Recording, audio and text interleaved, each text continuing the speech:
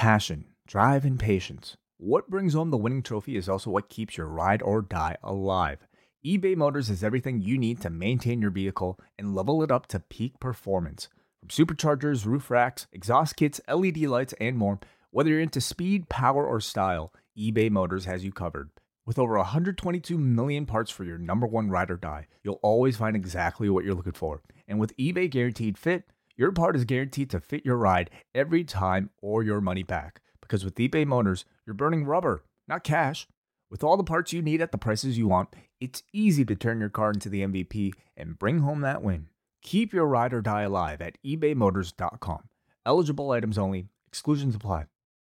At Parker, our purpose is simple. We want to make the world a better place by working more efficiently, by using more sustainable practices, by developing better technologies. We keep moving forward. With each new idea, innovation, and partnership, we're one step closer to fulfilling our purpose every single day. To find out more, visit parker.com/purpose. Parker, engineering your success. And we are live. Welcome, everybody, to the AEW Double or Nothing post show. I am John Pollock, along with Wei Ting, and we're going to be here with you for as long as it takes to run through the AEW Double or Nothing pay-per-view. We're going to be taking your phone calls and running through that entire card. How are you doing tonight, Wei? Doing all right, John. Yeah. Well, off the top, we are going to be getting to the Double or Nothing pay-per-view, but of course, we were finishing up Rewind to SmackDown on Friday night when the tragic news came down regarding Hana Kimura, and I wanted to have W.H. Park join us right off the top because that is clearly the biggest story going on right now in the wrestling industry, and to get the perspective of kind of the news circulating throughout Japan, I thought it'd be really great to have WH on. So you can always hear WH Park, a regular here at Post Wrestling on Post Pro Res. And WH, how are you doing tonight? Yeah, I'm good. Thanks for having me on, guys. So tell us a little bit about just how you heard about the news. Certainly, we saw the disturbing, tweets and images throughout the day on Friday, our time. But just tell us a little bit about how aware you were of those messages throughout the day, and then finding out like this horrific news involving Hana Kimura. I didn't find out about it till like yesterday morning when I woke up to people sending me messages with screen caps of from Hana's Twitter about her self-harming herself and stuff, and I was really disturbed by this. But from there, I just had to run some errands. But by the time I came back home and checked my phone again, the news came out that she had passed away, that she died, and I was just like incredibly shocked. But this has been like news circulating not only in Japan, but throughout the world. I think someone mentioned that it showed up on the BBC website front page and stuff like that. And there's a lot of talk about, the kind of the similarities between her situation and what happened to some of the people who've appeared on the reality show Love Island and stuff like that. Yeah, that was kind of my next question of just, just over the past 24 hours, how big of a story that this has been. And I mean, you've seen outlets like Variety covering this. You mentioned the BBC. It's one of those stories that I think just because, and granted that we don't have all of the details official yet, but from what, most people can gather from this, the circumstances behind it, it's going to be, to me, a story that's going to get a lot of attention because this is a pretty prevalent issue. And this is, I mean, it's a tragedy, but given that she was 22, this is, to me, going to be a pretty big news story that goes beyond just a professional wrestling story. Oh, I definitely think it's getting a lot of mainstream press throughout Japan because not only was she a wrestling star, but she was also a mainstream star because of her appearance on Terrace House, and the Terrace House kind of connection and the angle of, kind of Terrace House being involved somewhat in like the circumstances surrounding her death are definitely big news stories here in Japan. Terrace House is a very, very popular show in Japan as well. What has some of the reaction been, at least, in regards to the discussion about perhaps depression or cyberbullying? Because I sense it's very different from how it might be here. I get the impression based on comments I've seen that in some cases it might even be worse than like what we see on like English Twitter. A lot of the elements of her bullying was like people bullying her was that a lot of it was focused on her race because she's not fully Japanese. She's of mixed race. She's half Indonesian and half Japanese. And a lot of the comments directed to her were xenophobic and racist. So that played a huge part in like, I think, her mental state and what happened. From what you have gotten to see over there, WH, I mean, how is this being handled? Are they being like, in terms of like the media stories you've seen over there, are they kind of keeping it very quiet about the circumstances? I mean, how many more details have you heard over there versus, kind of what we've been exposed to here, which is, it's been very little beyond just, Stardom's announcement at this point. They're speculating on how she might have died. I forget using a hydroxy sulfide, something to that effect. That's kind of speculation there. There's speculation that her mother, Kyoko Kimura, might have been the first one to find out about this, and kind of those kind of details and stuff like that. It's just really heartbreaking stuff. Yeah, it's a really shitty situation. Do you want to WH? For some people who might not be that familiar with her as a wrestler, maybe just kind of briefly talk about maybe a bit of her history and why she was such a special talent. She's a second generation wrestler. Her mother, Kyoko Kimura, was a Joshi wrestler in Japan for a long time. Hana was exposed to wrestling at a young age because her mother would bring her to shows, and a lot of the wrestlers, women wrestlers in Japan, were very familiar with her because they would see her at shows, and and they were friends with her mother. She started off training with Wrestle One, Keiji Muto's company, post All Japan, and then she would do freelancing work through Stardom, through Sendai Girls and other promotions, and then she finally landed a regular spot in Stardom, joining Oedo Tai faction with Kagetsu. And Oedo Tai is a faction that her mother Kyoko started. She then went to Mexico, and then after she came back to Mexico, she just became a completely new character and was really kind of like the jump-starting of her rise as a star in the world of Joshi, and I think was gonna propel her to like a main event spot in Stardom before the pandemic lockdown and before she passed away. How do you see it? Granted, it's quite a strange period right now with no shows running, but like, how do you envision Stardom handling this? And just kind of the nature of which it was, like a suicide as well. Like, how do you think that this is going to be handled specifically by the company itself whenever they're back to running shows? I mean, it's very early, but what do you think is the move that Stardom makes in terms of how they address this with their audience? I have no idea. Like, I don't know when wrestling is going to come back. I don't know when Bushiroad, either New Japan or Stardom, are going to have shows with fans in them. I would assume some kind of a tribute show is in order. That's probably something they're going to do, and probably try to get out the message of have anti-bullying messages out there. And I would hope behind the scenes that they're going to start maybe training the wrestlers, especially the really young ones, because you have to keep in mind that in Joshi, like, women start training to become wrestlers at a very, very young age. And I would hope part of that training involves like how to deal with social media, how to deal with bullying and negative comments and things like that. Like, I think that's severely lacking in any kind of entertainment, but especially for, people in the public eye who are so young, it's really tough. And I think, like, my speculation is like a lot of people who retire from wrestling in the Joshi world do so because they don't want to deal with some of the things that they see on social media directed towards them.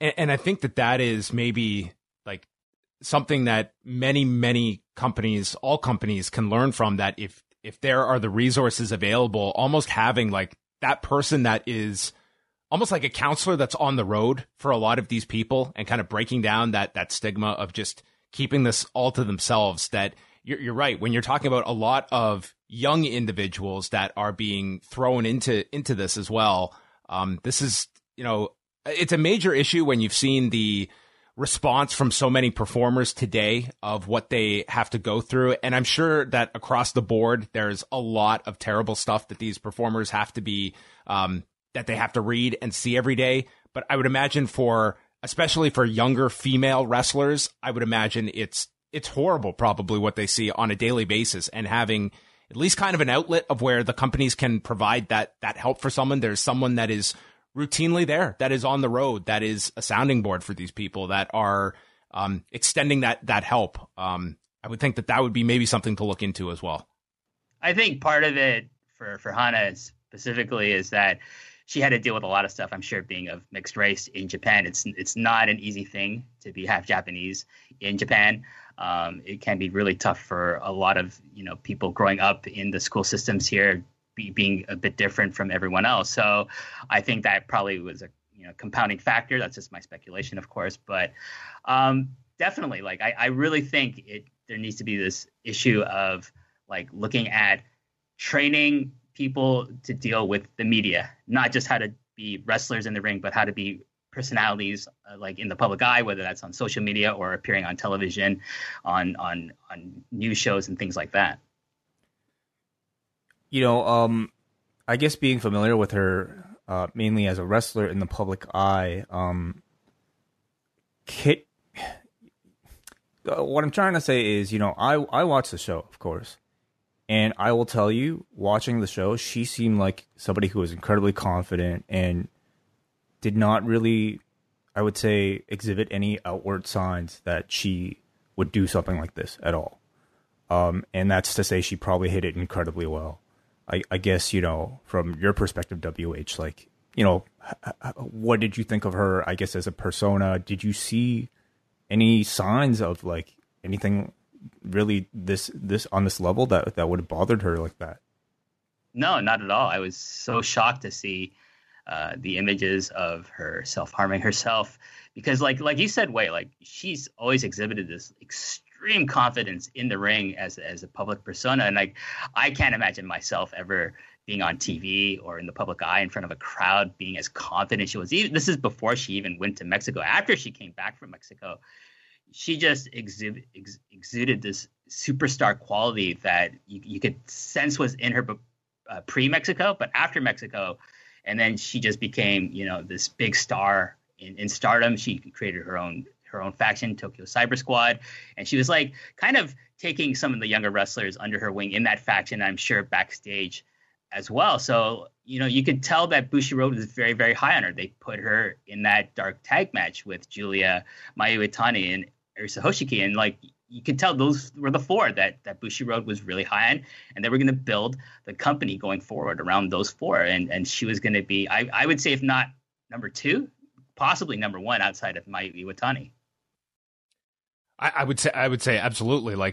It would be kind of 1-2 with Mayu Iwatani at that point. And I mean, this comes days after as well, Hoshiki announcing her retirement as well. It's just such a whirlwind to look back that, that was that tag match on January 4th as well. It's a really terrible story, and one that I think will be talked about for quite a while, just because of the circumstances and because of probably more details that may become available. But, another issue, when someone takes their life in this way, it's that you are often left with a lot of questions and not always the answers that are going to be provided, because it's no one is going to fully know what those final 24 hours were like other than her.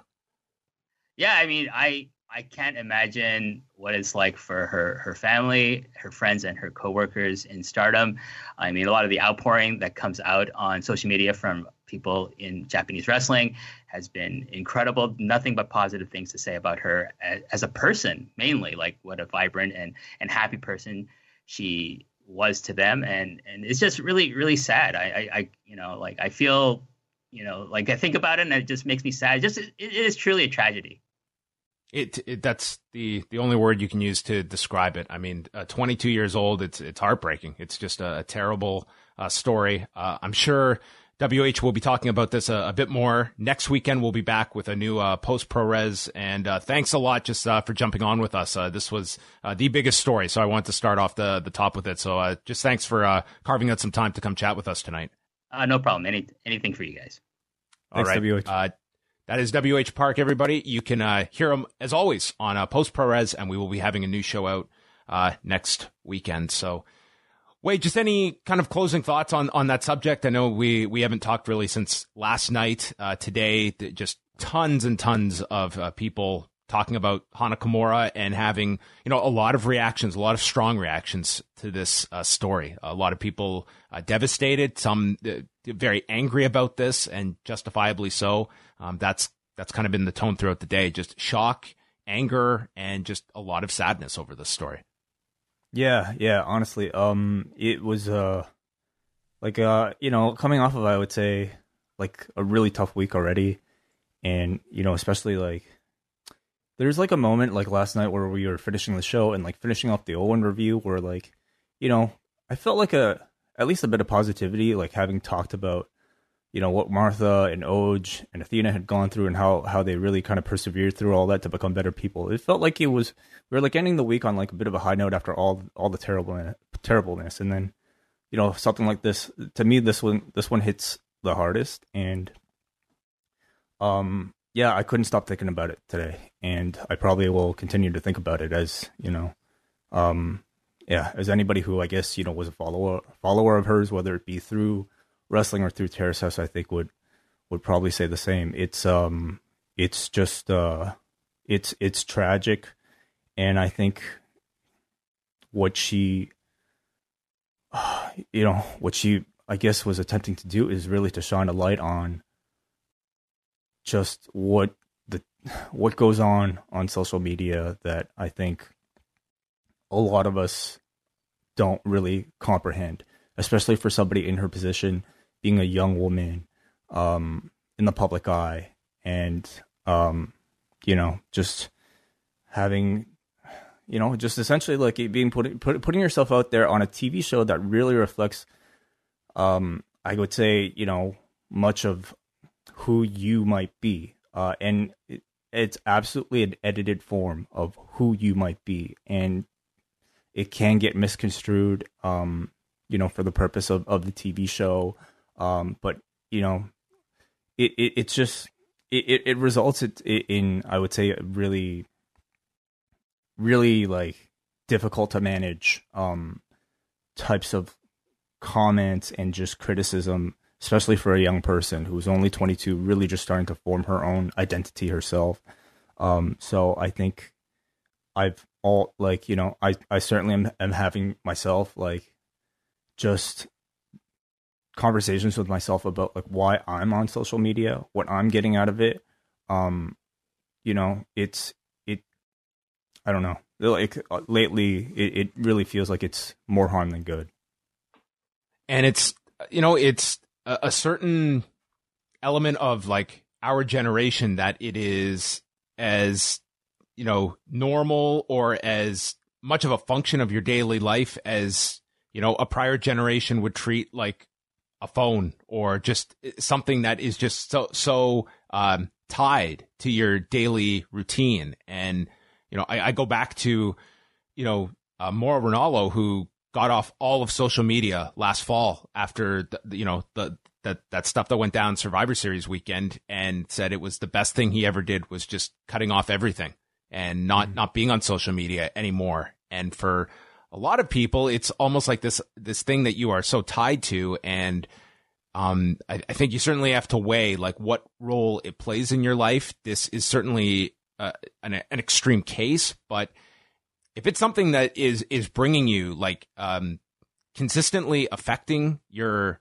mood, you should not be leaving a computer screen in a worse state than when you sat down at it. And if that's something that's doing it for you, I think that's a conversation you probably should have with yourself about at least the amount of time you're spending on it. And again, like I don't want to like just tie this all up. Like I don't know all the things that was going through her mind on that final day. I don't know if we'll ever know, but certainly, this is, a part of that conversation, no doubt at all. And I think that, I think way a lot of people are probably having the same kind of conflict that you're having.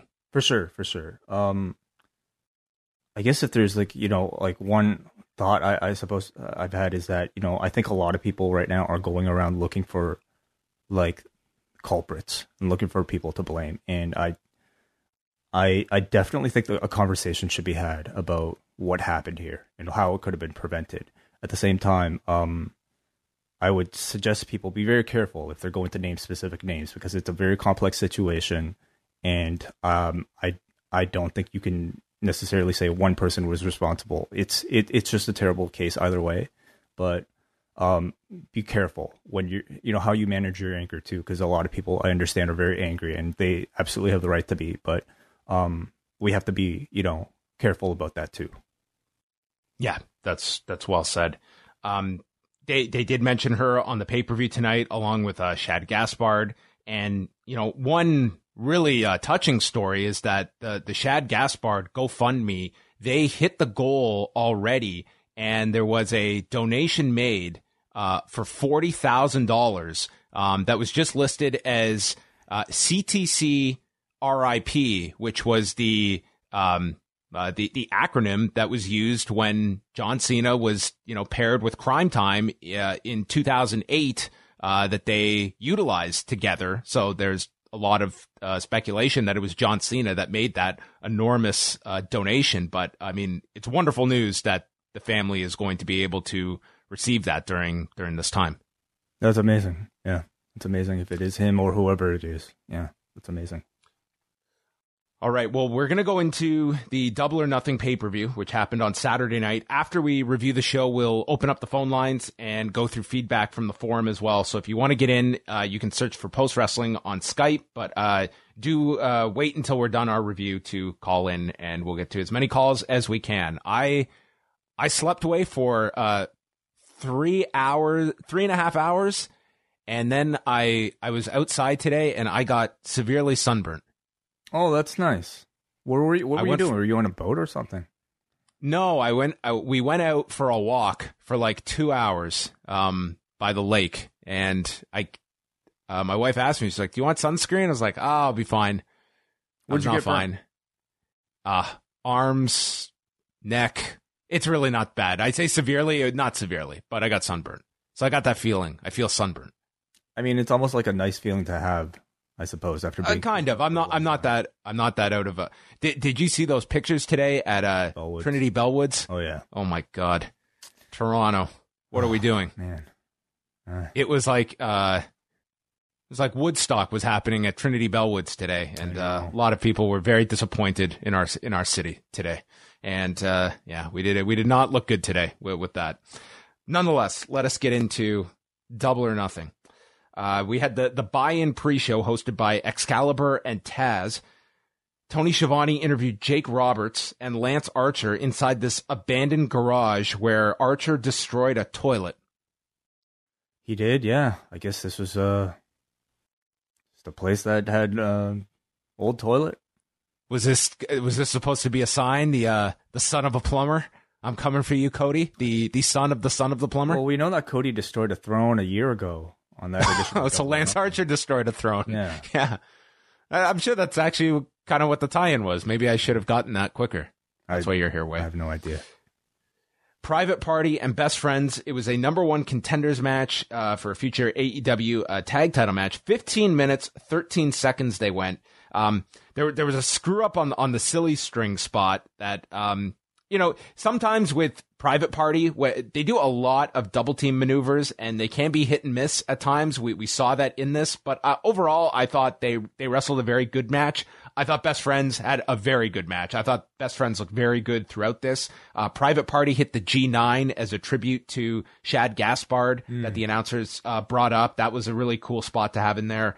And then it ended with Chuck Taylor running Isaiah Cassidy into the post as the Best Friends hit Strong Zero, pinning Mark Quinn, and they will get the future title shot. So a predictable outcome, but I thought that, Taylor and Trent, they've had a really good run. And I was, in particular, I thought they were the ones that really stood out in this match. Yeah, I mean, I thought this was just a good way of setting up the next challengers. Best Friends have been two people that we've seen pretty consistently for a while, unlike Private Party. So, I thought this kind of put him right up into that spot.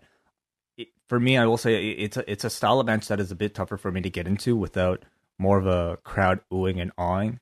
And I really don't know what it is, but like over the past couple weeks, the audience that they do have at Daly's Place, it hasn't made as big of a difference to me as perhaps, when I initially heard them. And I don't know if that's just me getting used to it and comparing to, in my mind, what should be an even bigger reaction. But I'm sure it's better than not having a crowd at all. I'm with you. And I think tonight I was trying to figure this out as well. And throughout this pay-per-view, like we're getting this crowd noise, but to me, watching, especially a pay-per-view as opposed to Dynamite, these pay-per-views I so associate with hot crowds. Mm-hmm. And the issue I think with these crowds that they do have is that in a weird way, when a crowd is down, they're not into something, but it does make up because then you can appreciate when they are into something. With this crowd, it's like this flat line where there's noise, but it's not because they're appreciably into something or not, or they're dead for something. They're always making noise, and it's almost like I'm playing a video game where it's just the track that is there. And that's kind of what I fell into with these AEW shows. You're not getting like you're not getting a 10 from the crowd. You're never getting a 0, but it's like a 4 to a 5 straight through. Yeah. There's no peak or valley. It's really just kind of one consistent thing. And the problem is when you only have so many people, I don't know if it's even possible to get up to 10. The loudest you might be able to get is a 5, unless you're turning from 0 to 5. And I don't think that's good either. I guess, partially maybe we have to ask Vitor Belfort how loud of a noise he was making.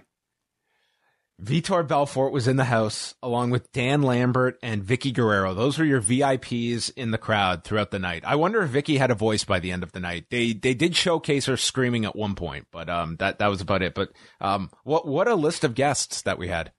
Didn't know Vitor was a wrestling fan.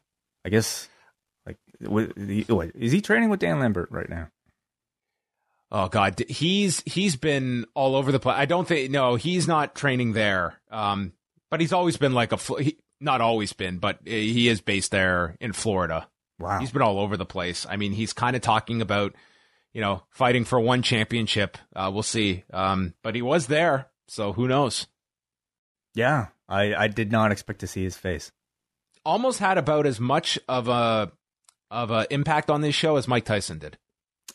Yeah, well, I would say Tyson was a bit more jiffable by the end of the show.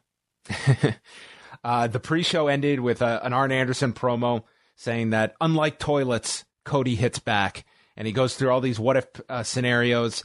Dusty's legacy will live on forever. Part of that is through Cody, but Cody is starting his own legacy, and he does not doubt that Cody's going to win the big one tonight. So the pay-per-view begins, and they start off with this video where it's all of the, like, babyfaces, heels. They're all out of character, thanking the first responders. And there was also a graphic for Shad Gaspard here. And then later on in the show, they would note Hana Kimura's passing as well. But just kind of a nice start to it where it's like, okay, we're not playing our characters here. It's just everyone thanking the first responders. It was a nice way to start the show. It's a really well done video. Very good script, very well put together. And again, I guess, really taking the tactic that we see WWE, decide not to. And that's pretty much like directly bring up what's going on in the world right now. WWE's philosophy seems to be more like, you guys hear about this stuff enough on the news. We're going to not mention it, even though, of course, we all know what's going on. But AEW's philosophy is to really kind of tackle it head on. This is what's happening in the world. We're going to, present it to you, and we're going to say that we are doing these shows, in response to, according to them, help you forget about it, as Tony Schiavone said. So we didn't have this item last night because it was reported late, but Rey Fenix was out of the ladder match, so Joey Janela took his spot in this match, and we got a promo from him, as well as Kip Sabian and Christopher Daniels on behalf of Frankie Kazarian and Scorpio Sky, as the ladder match kicked things off. We had Frankie Kazarian and Scorpio Sky as the first two entrants, and a gigantic timer on the wall counting down, and every 2 minutes a new member would enter, and they really didn't push this or even tease this. But the rules were that you could go for the poker chip as soon as the match begins. So it actually favors the people in there early. And the announcers brought up that, Kazarian and Sky could really just like rig this whole thing, and they just decide, well, one of us can take it and let the other guy take it. It really would have ended up being a better result for the two of them. But, they decided not to do that. Like if Scorpio Sky said, hey, let me take the chip, I get the title match, you get the first title shot at me. Was that what they were trying to tease that they were going to do as they both reached for ladders? They were both reached for ladders, but then they threw the ladders away, and Jim Ross said, you know why they're not going to do that? Because of honor. They have too much honor to do that. I was like, no, okay. That's brains. That's if you and I were in this scenario way, that's 1,000% what you and I would do. Speak for yourself. I have honor. I'd throw the honor out the window. I'd go for this chip immediately. So they abandoned the ladders and they just had like a 2-minute match. Kip Sabian was in next, which allowed Jimmy Havoc to become like the unofficial entrant in this match, who was just assisting Kip. Darby Allin came in. This guy was out of his mind.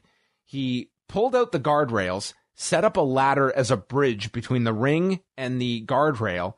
And then as Kazarian is set on the ladder, he grabs a skateboard, climbs up this gigantic ladder, and comes off down onto the skateboard, missing Kazarian, breaking the ladder in half, and then he just grabbed his shins and just screamed in pain. And we did not hear from Darby Allin for like another 10 minutes.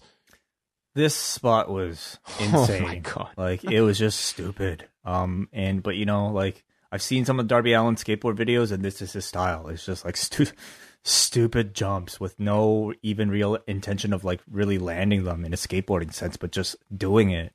I definitely worried about him. But I mean, the guy, this was meant to look stupid, to take him out for the rest of the match, and the guy came back. So I guess you get them in while you're young and you can recover from them quickly. But geez, it was a really risky thing. Yeah, and this match was kind of just broken up into each entrant kind of coming in and getting their sequence. Orange Cassidy came in. He came over to the broadcasters to ask how this match works, and it took him a minute just to get into the ring, and then he's just standing there, putting his hands in the sky to try and reach the chip, just doing all this comedy. Colt Cabana came in. He shoved Cassidy out of the ring, and Cabana's just reaching and just trying to win this thing. He's not doing any comedy stuff. Then Janela goes in, and he just runs wild. Cannonball off the stage, leaped over the guardrail onto going for Kip Sabian, and then enters the ring with a missile dropkick to Cabana. It's like, okay, Janela, you've got 30 seconds of focus in this match. Go. And that's what it was, because he really had no other involvement in this match other than this 30-second sprint. It almost felt like, here's a script we had for Phoenix. He was going to do all these dives. Let's get you to do them, Joey. And I'm sure Joey came up with them anyway. But just use the took advantage of this time, and certainly I think made an impression with his style. I also wanted to mention though, Cabana, before Joey Janela came in, took this a pretty rough looking bump himself. Off of a ladder onto his back, crushing his fingers in the ladder. Oh, that's right, the finger spot. Oh, yeah, that one looked rough because man. Yeah, I mean that's kind of what you expect from these matches, though. It's just people probably hurting.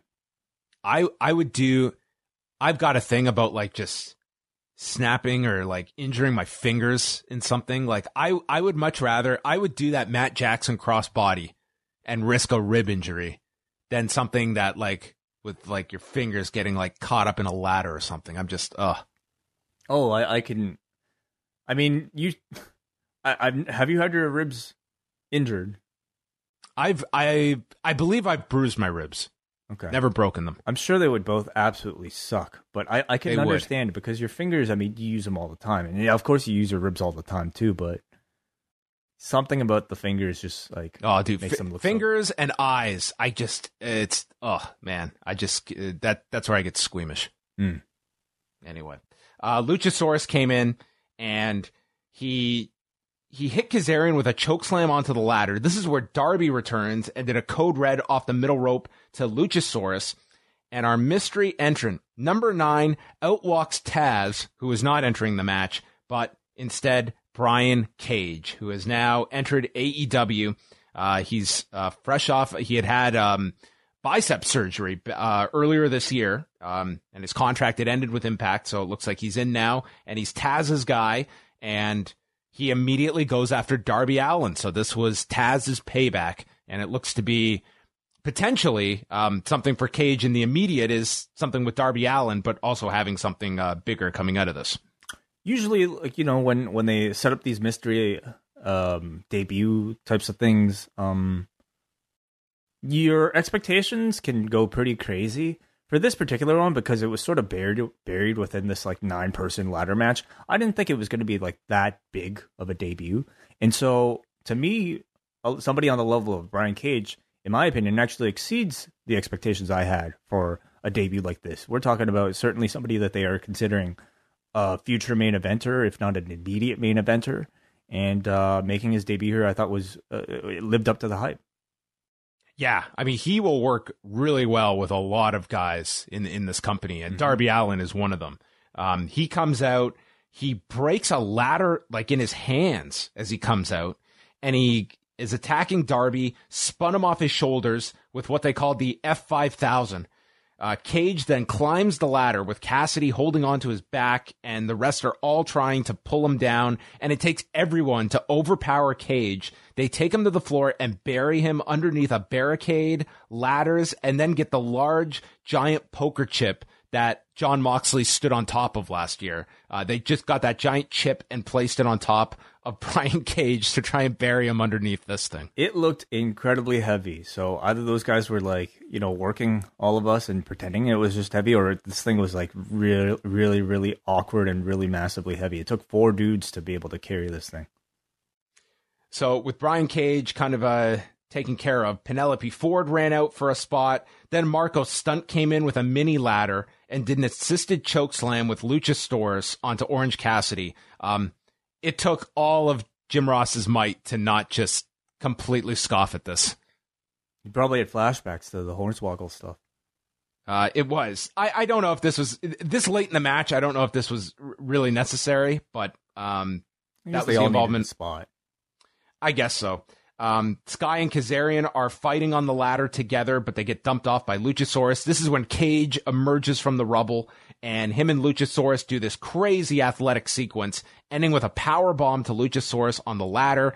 Cage then hits Allen with the drill claw. Taz is back out, and Cage places Darby on top of a ladder. He lifts it up like military presses it and dumps Allen to the floor. Darby is gone, and goes up the ladder, takes the poker chip. 28 minutes and 28 seconds. Brian Cage gets the chip, so he will get a future AEW title shot, and left with Taz.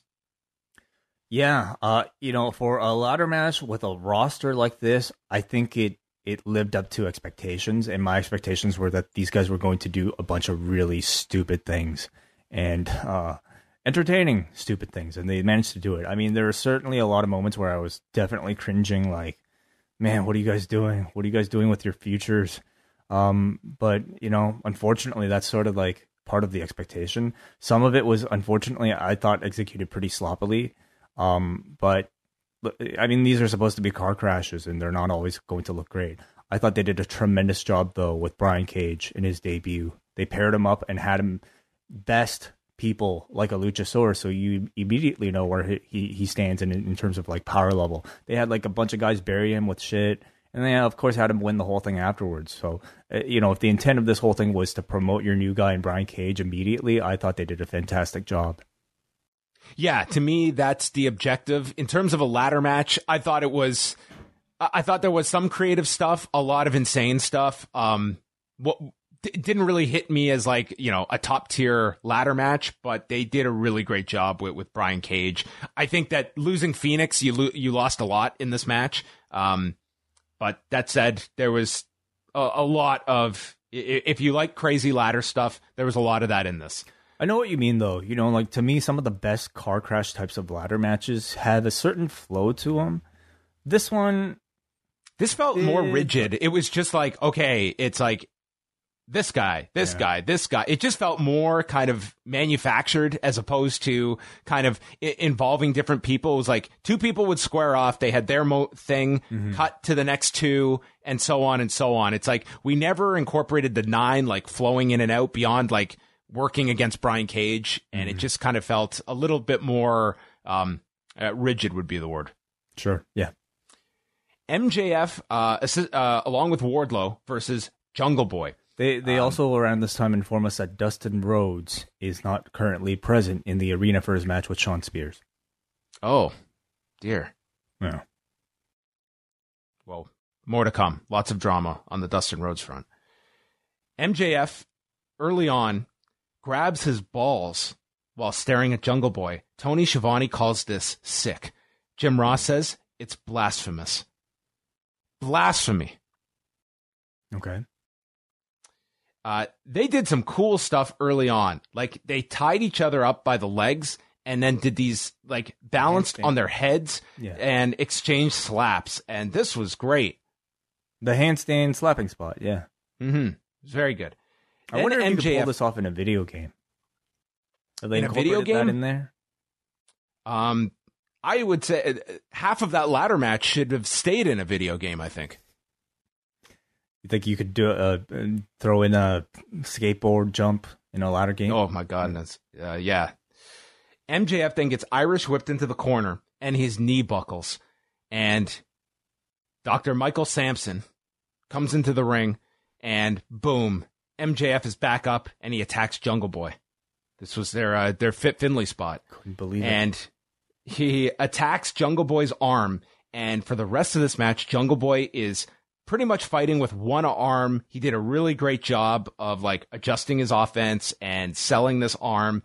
MJF was fantastic throughout this as a heel and just breaking down the arm.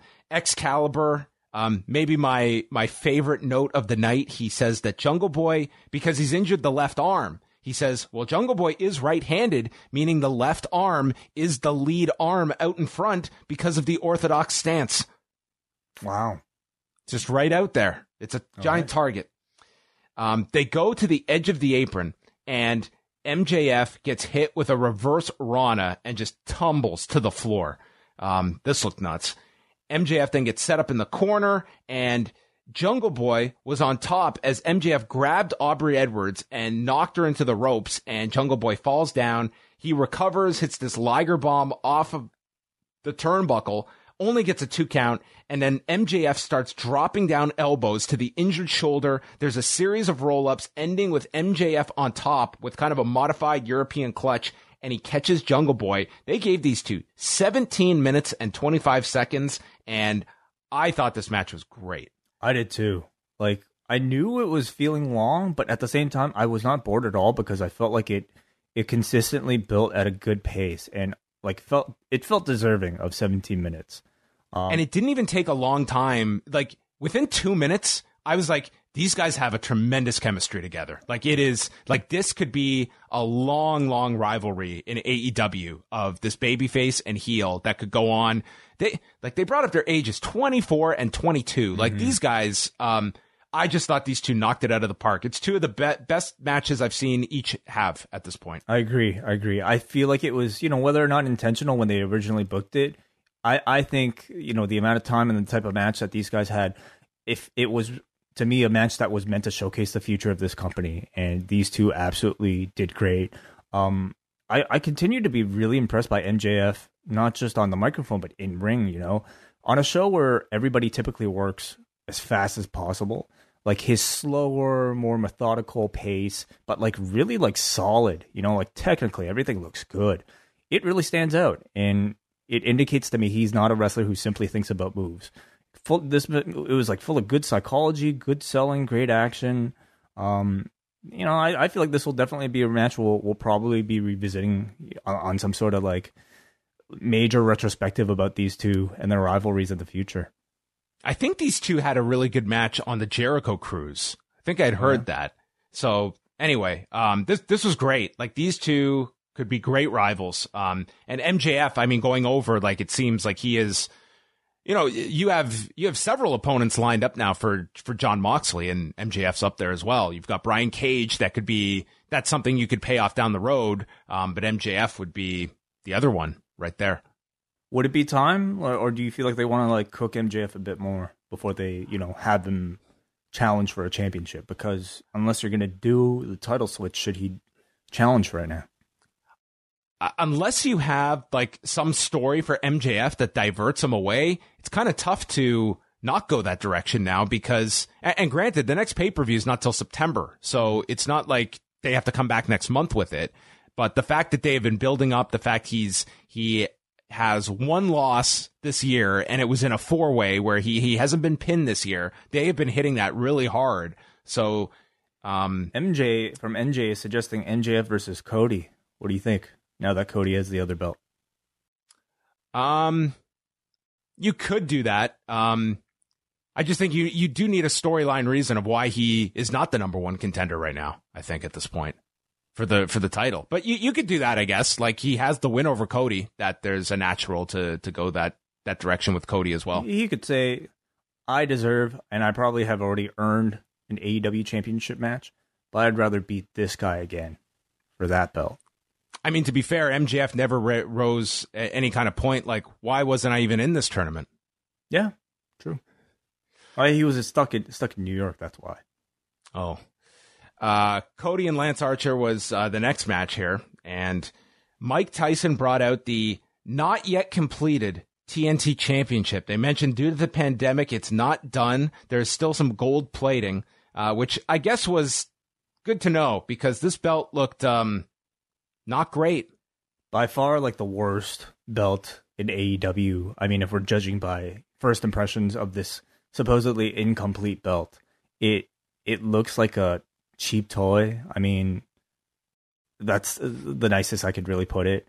The fact that it's incomplete, I think, really allows them for a complete overhaul, because I don't even know what sort of gold plating they could put on this thing to make it look that much better, but we shall see. At least they're honest about it. Really unfortunate. This was supposed to be like a big, reveal. Maybe they're going to take some TNT to this championship belt. Wow. So Mike Tyson brings out the title, and then Lance Archer storms out of there with Jake Roberts, kills a dude, and Tyson is just there, laughing away at all of this. He's just in Mike Tyson land. I guess, yeah. Is this Mike Tyson? Is this Mike Tyson land? Not knowing what was going on. He seemed to be pretty chilled out in the corner. See, I've heard that he is actually a fan.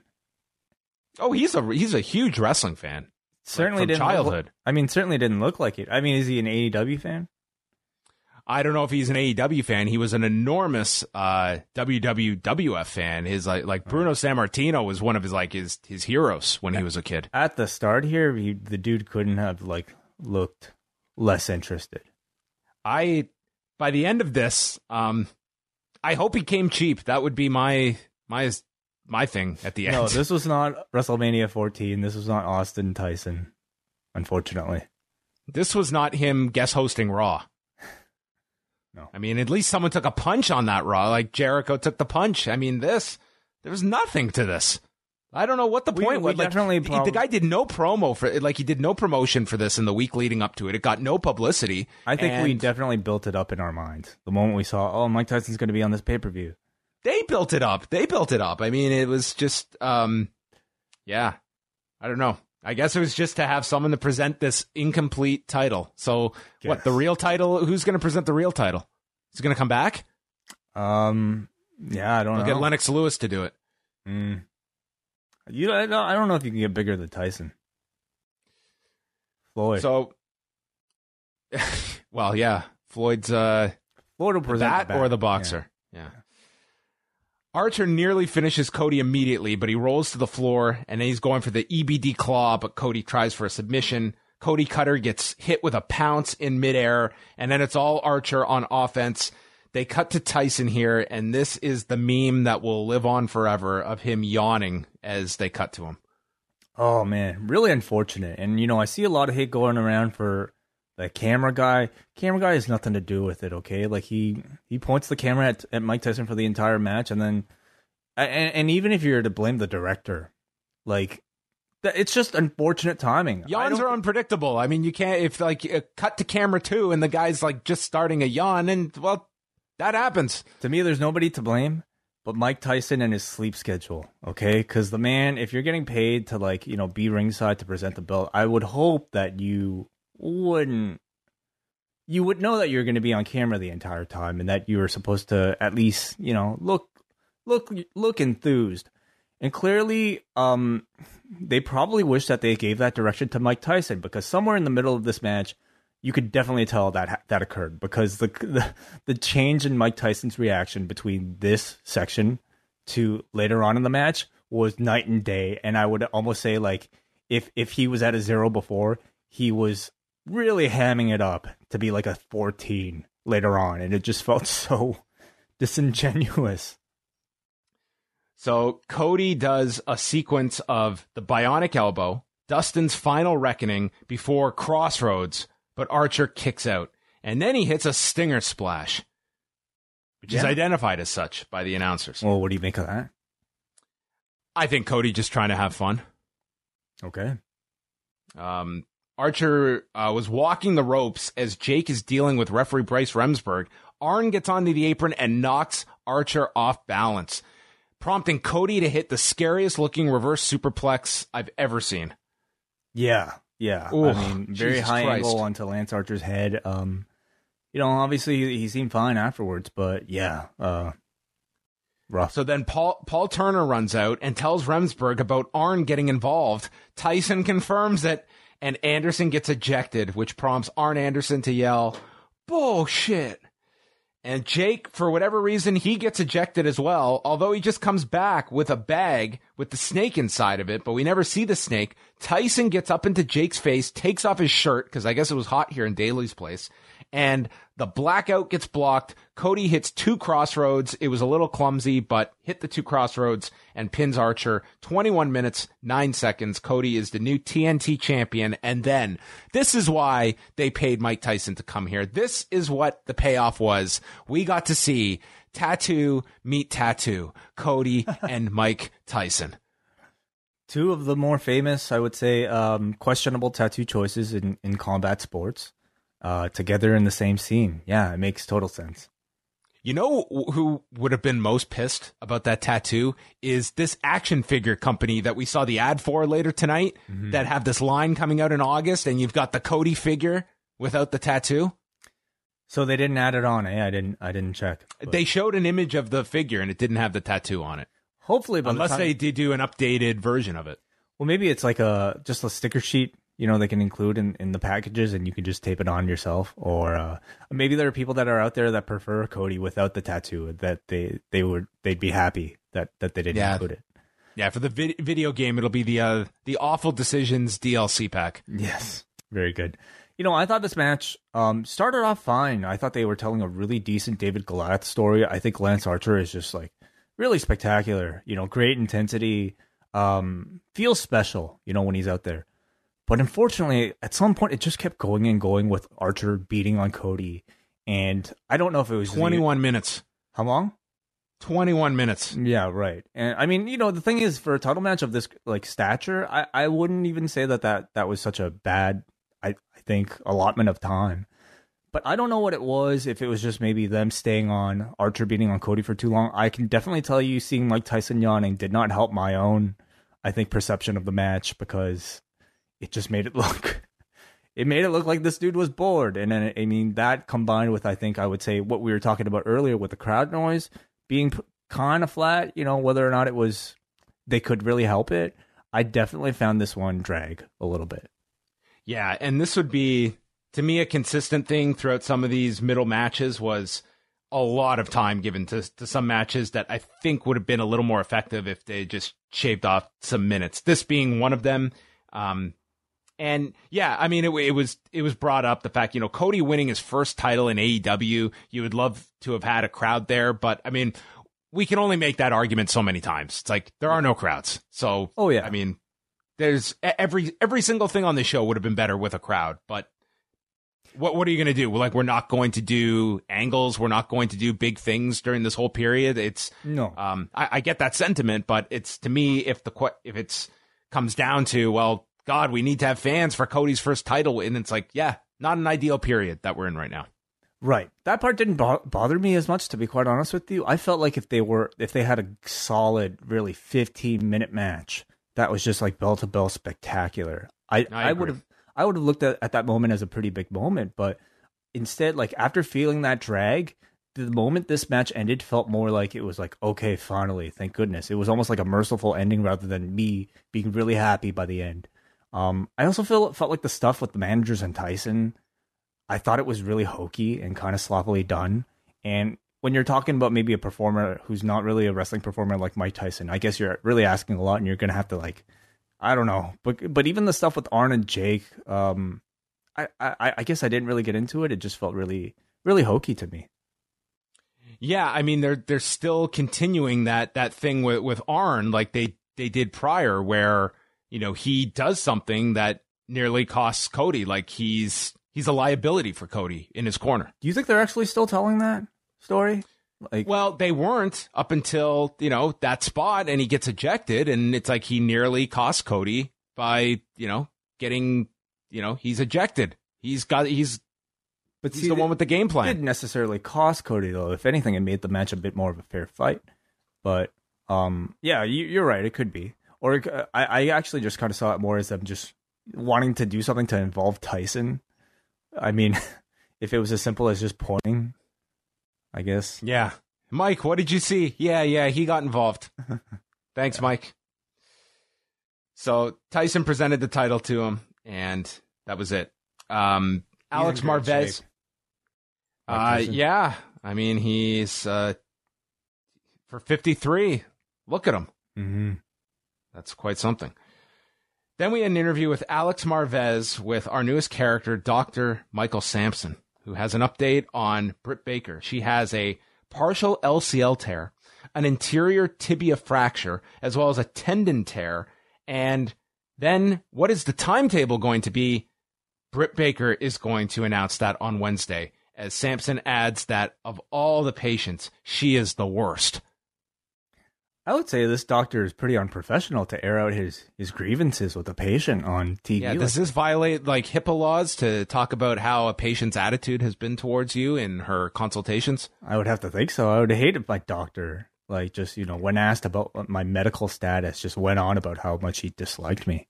This is where Britt Baker makes Michael Sampson like her Tony Schiavone this week and cuts a promo about, why don't you let a real doctor speak, okay?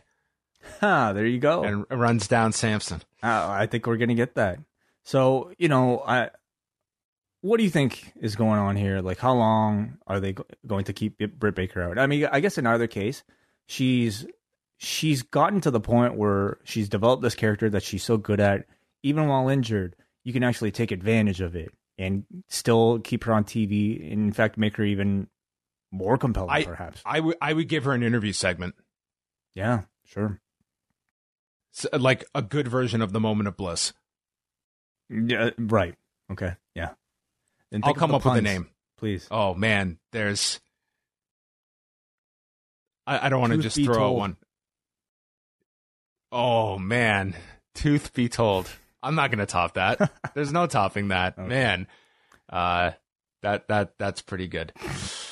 So please don't use that. Penelope Ford, Chris Statlander, Kip Sabian came out on crutches with his knee all taped up from the ladder match, and Statlander took her down and did the cartwheels around the ring. Ford grabbed her finger to try and bite the boop finger. Yes.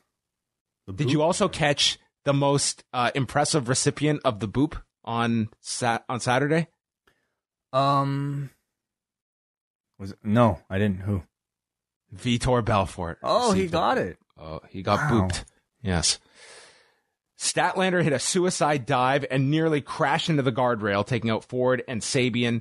And then in the ring, Ford does the Matrix maneuver, hits a stunner, and then comes off the turnbuckle and just had this messy-looking Hurricane Rana. It seems like there's always one spot in there, like with Ford or Chris Statlander in one of their matches. This was it. But then she went right into the handspring, was caught off the ropes, and into the slam and Big Bang Theory. Statlander wins this in 8 minutes and 8 seconds.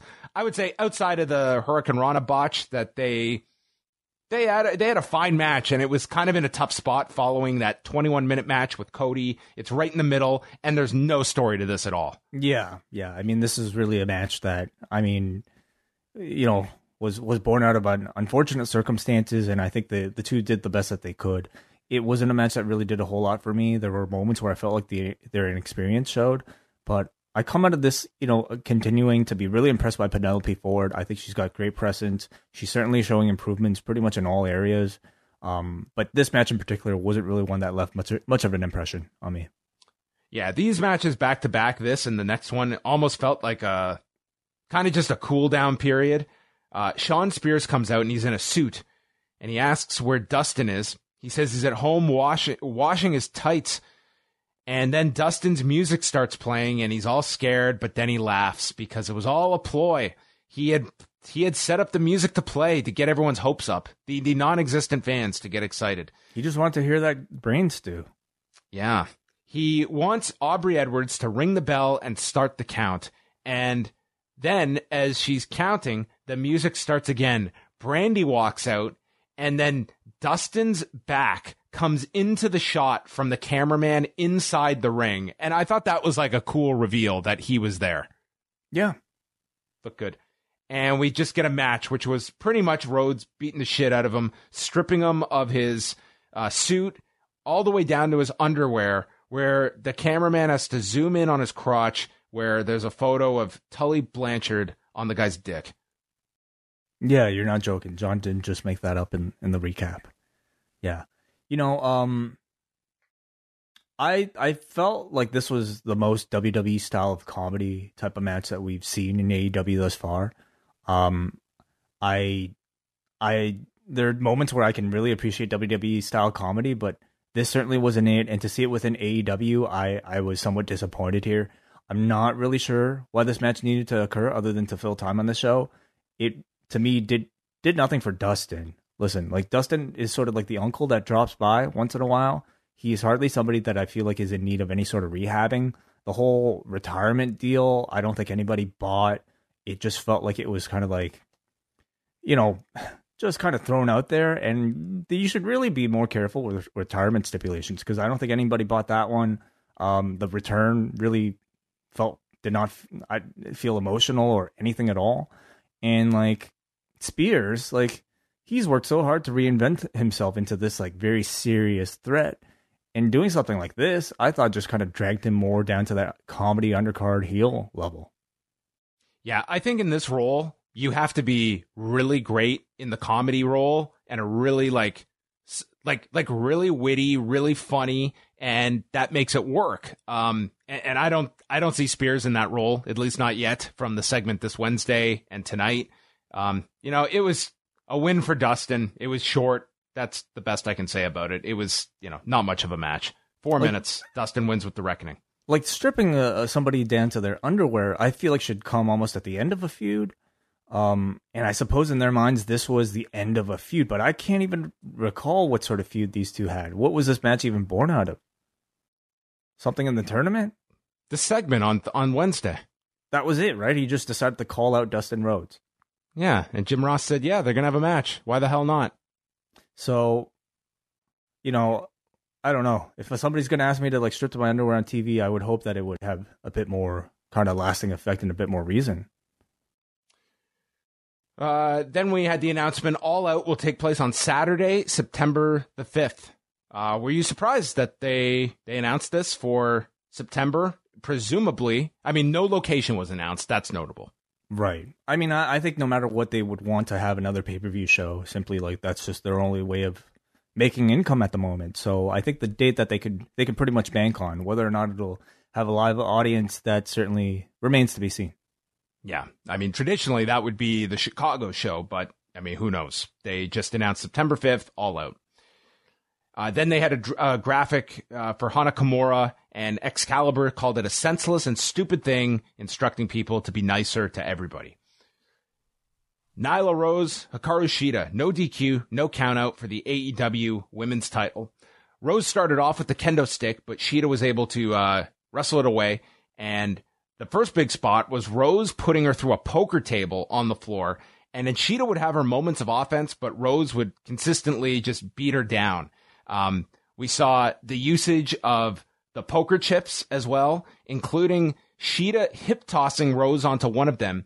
And then she leaped off one of the poker chips, hitting Rose with a flying knee while she was against another poker chip that fell over. And that looked pretty cool. Did look cool. Yeah, good use of those. Do you think they were the same ones from the year prior?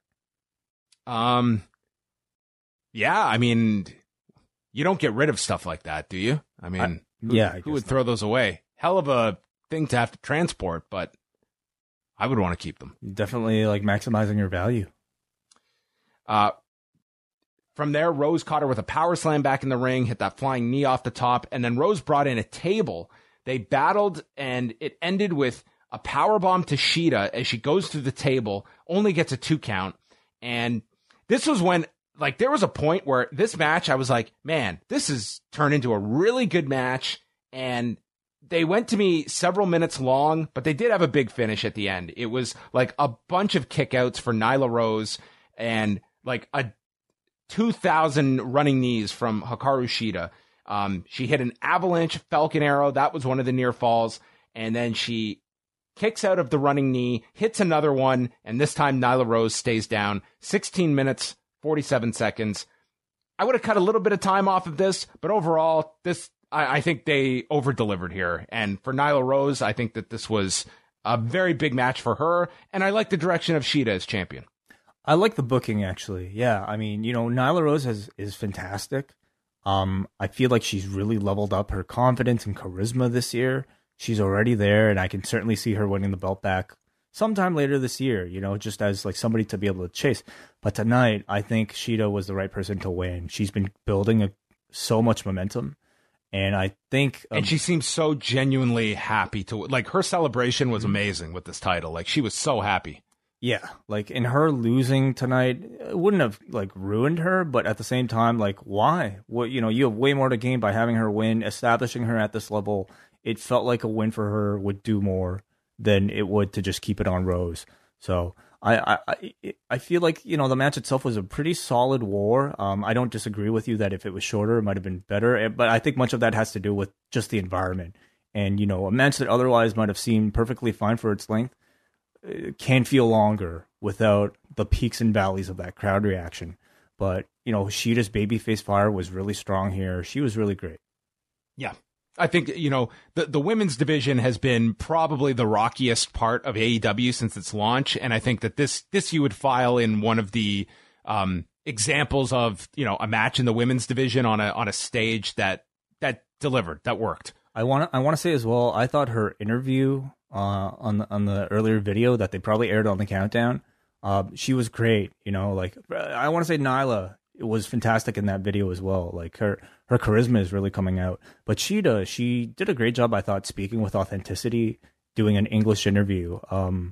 Like she had some lines where like she was like kind of getting like a little deep and like it made you really want to cheer for her. So, the language barrier is not something that'll keep her from doing more interviews like the way, unfortunately, somebody like Riho, it might have kept her from talking more on AEW TV. But Hikaru Shida, I'm actually really excited to see how they book her as a babyface champion. Yeah, it was weird. I was watching an interview. Did you notice the letters at the bottom of the screen? It was like weird hieroglyphic drawings. I couldn't tell. It was like it matched what she was saying, and in case you were not able to decipher what she was saying, they wrote it out for you, and it was like everyone understood it. I was like, what a concept! It's amazing. So the announcers then got really like serious here, and they gave this speech about how everyone in wrestling is part of this family, and notes that this entire period people are going through, it's been a very difficult week, and like there was no like. This wasn't setting up anything. It was just like taking a moment to just give like a nice message to everybody that we know this has been like a really tough period. And this week especially has been very hard for wrestling fans. And we hope you're enjoying the show. Like I thought this was like if I like just ordered this show, like that was like a nice thing for them to just do that you wouldn't necessarily see on many broadcasts, that they'd carve out some time just to dedicate to this. It was only like 60 seconds, but I thought it was like a nice message from the announcers. Felt like they were speaking from the heart and like speaking unscripted. Yeah. There are moments like where the TV person in me wonders if they were just covering because they had to clean up the ring or something like that, or prepare some sort of like pyro. Such a cynic.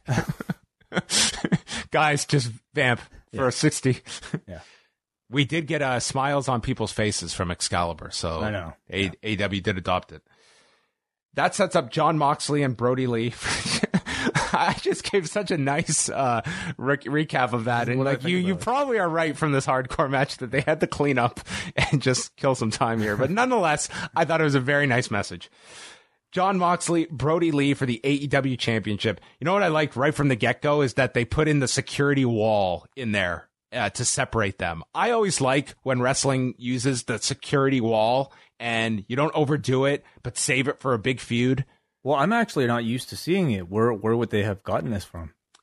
I mean, they've used this in the past, like with Austin McMahon segments, or just it's like certain feuds where you would just, you have two hated rivals and you need the wall of security to keep them separate, but not the beginning of the match though. Well, I mean, you had to do the introductions and everything. They wanted to do this as a formal title match. They're not just going to come in because naturally. They should, like, they're telling you this is a big grudge match, and they just want to get their hands on each other, and they're not going to just stand there and wait for the introductions to attack one another. Right. So immediately they just start brawling to the ring and brawling to the floor rather, and they're on the floor for a long time. As Shivani notes, that Paul Turner is giving them a lot of leeway because it is playoff time. I guess a pay-per-view constitutes playoff time. Yeah, absolutely. This was there was a lot of leeway in this match for a match that had no stipulations beyond a regular wrestling match. Mm-hmm. Moxley sets up the steps by the timekeepers area, but then he gets taken away from Harper and gets drop kicked. But then they move on back to the steps, and Moxley back body drops Lee through the timekeepers' equipment. I can't tell you how many times I wrote Harper in my notes by mistake. Oh yeah. I feel like I've gotten used to like Lee or just Brody Lee by this point, but I mean it's going to be really tough with the revival. So Moxley gets caught on the floor, took a half Nelson suplex through these like this display of a deck of cards that they had there ringside all night.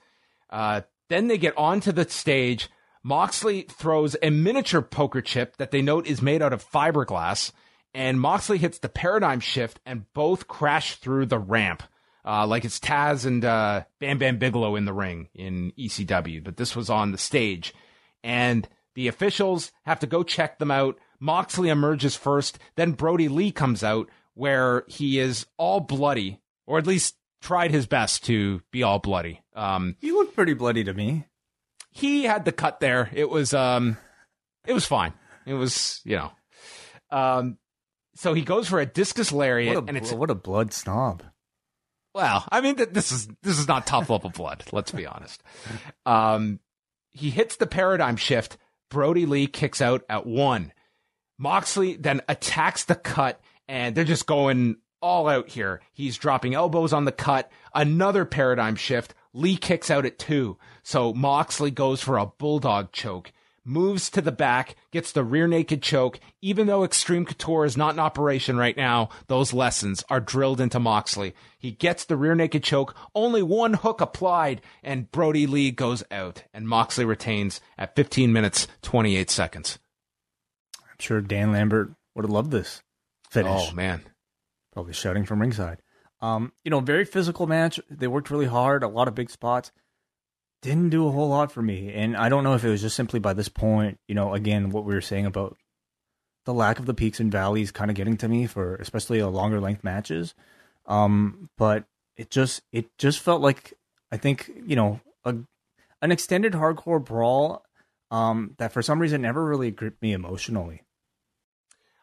I liked the match. It was not one that was high on my priority list going into this show. Like, I didn't have high expectations for this match. I would say it exceeded those. I liked the ending. I thought the last 5 minutes were the strength of the match.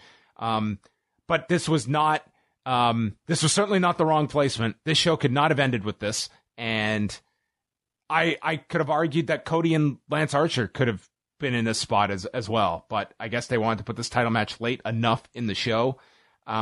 I thought it was fine. This would not be a program that I think you would have the legs to get another match out of. Maybe they do something on television, but to me, this was Moxley's moving on. This was a one-match program. It was a tricky, finish to try to book because neither man could really afford a straight loss. But they did the Brody passed out. He didn't tap out and survived the paradigm shift twice. Yes. So I guess he can hang his hat on that. And go feud with Marco Stunt. I really do feel like there's certainly work to be done with this Dark Order thing. Since Brody Lee's debut, I mean, he's been fine, but it certainly isn't a gimmick that I think feels like it's a top level gimmick right now. You know what the worst stuff is with this character? It's like this company can't even decide if they want this to be a Vince McMahon joke or not. Because that was our first impression of him, was a Vince McMahon knockoff. That's our first impression with the steak and all of that stuff. And then you listen to any interview with Brody Lee, and he's saying, "Oh, it's not about Vince McMahon. It's more so like I'm trying to be like a serial killer." I can't remember what the terminology is, but he's trying to distance it from Vince. And then this match starts, and they're reading his bio, and they're like, "He hates people that sneeze."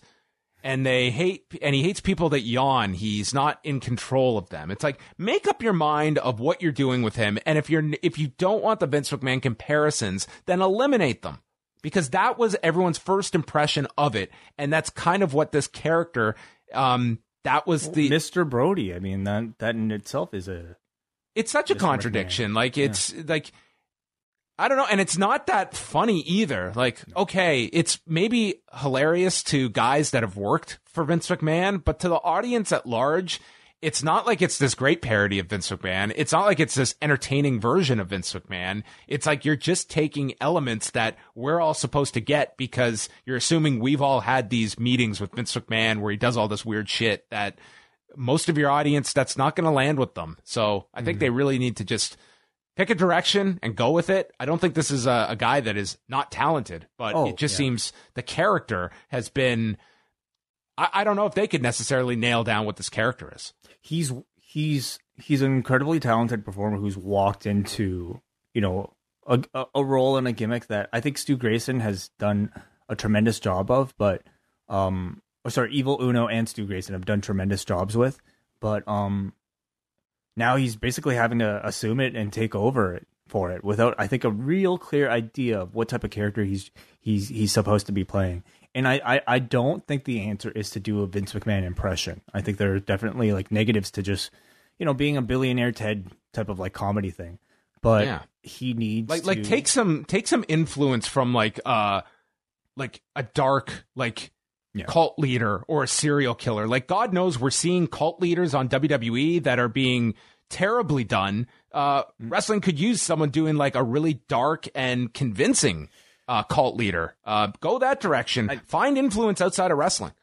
I agree, John, but that's also incredibly difficult to do, especially if you're not a trained actor, especially if you don't really have like the resources of the sort of like production that I think is required for something like that. Comedy isn't necessarily a bad way to go about it. What I'm trying to say is you don't have to do a Vince McMahon knockoff, but you definitely have to find a replacement set of characteristics that are just fun to watch on TV, or at least scary to watch on TV, that make you feel something. And his latest appearances on TV, unfortunately, have not achieved that. Moxley just warns for anyone out there, keep your distance from my title. And the announcers say, well, Brian Cage is not going to keep his distance after winning the casino ladder match earlier tonight. So they were actively pushing, and that should be an interesting meshing of styles together. I think it's an interesting direction to go. Fresh matchup. As far as I know, it might be their first time. Is that something they do immediately? I think you could save time and do Cage and Darby first. That seems to be the immediate one. Let Cage kill someone first.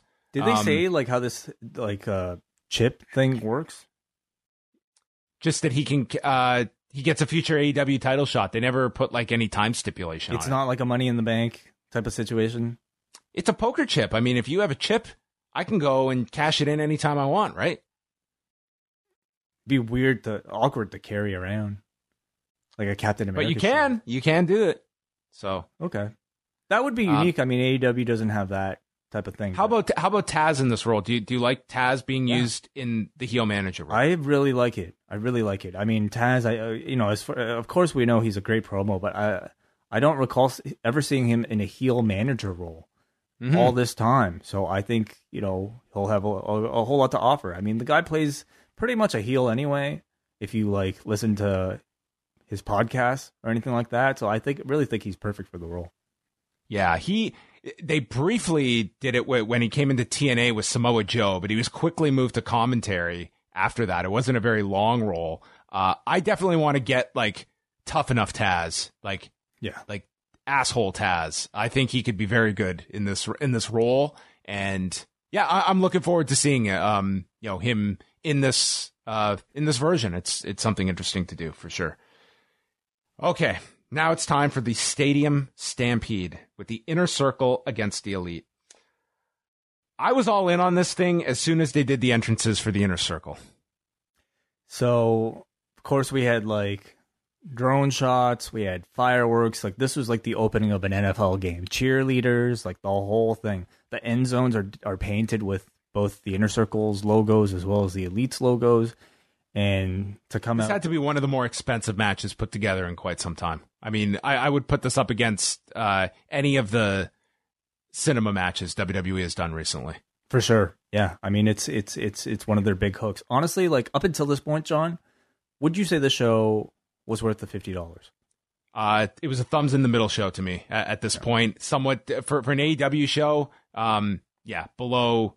Like I found there was parts that certainly dragged, and from the up until this point, I think my favorite match was MJF and Jungle Boy. I agree with you. Yeah, and so to me, it was really up to the main event to let the customer feel that they had gotten their money's worth. So it's tremendous, the entrances here with the Inner Circle. They've got the Jaguars cheerleaders out there. The band is playing. They've got Justin Roberts, who did the voiceovers for the introductions because he's not there in Jacksonville. And it's just these elaborate entrances. They've got like the smoke machines and everything they're coming out of. So all the Inner Circle are dressed in football gear, which was just hilarious. I don't think they were wearing pads, but like just like football jerseys, with like sort of like the puffy shoulders and everything. I hope Jericho was wearing something when he had to take all those fucking footballs to the chest from Nick Jackson. He was just whipping them at him. Or Sammy Guevara at the end. Oh, everyone took some form of punishment in this match. The Elite come out. They're just in their regular wrestling attire. Matt Jackson's ribs are all taped up. I don't know how this guy felt afterwards. And this was taped like overnight. So this was done late Saturday and overnight on Saturday. And probably took hours to tape.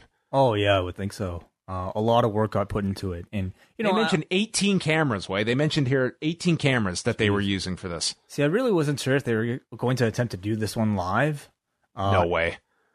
Yeah, no, and I'm really glad the match is way better for it. And I'm not disappointed at all the fact that it wasn't live. I'm actually grateful that it was that it wasn't, because it allowed them to have way more fun. They did pipe in the crowd audio from within the arena. Yes, which definitely added to the atmosphere.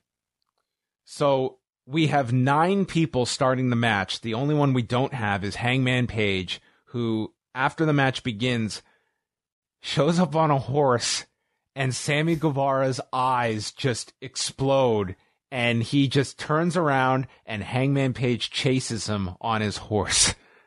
Dude, this was amazing. Like, I know that they had intended to do the horse spot with Hangman coming in on it for one of their pay-per-views earlier, but they couldn't do it because of regulation or something. Well, certainly in an empty football field with no audience members there, this really was the perfect time for them to save that whole thing for. And man, this dude came in riding a horse, looking amazing.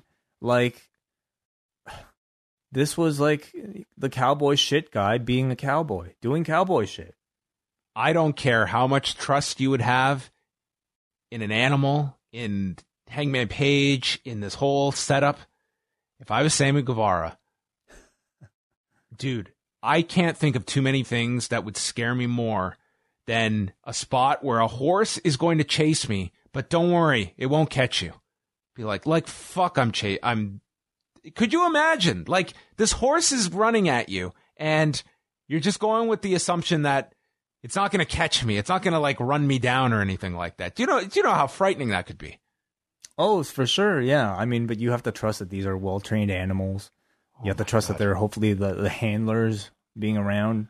I mean, as we know, like, I think Sammy Guevara is a pretty fearless guy.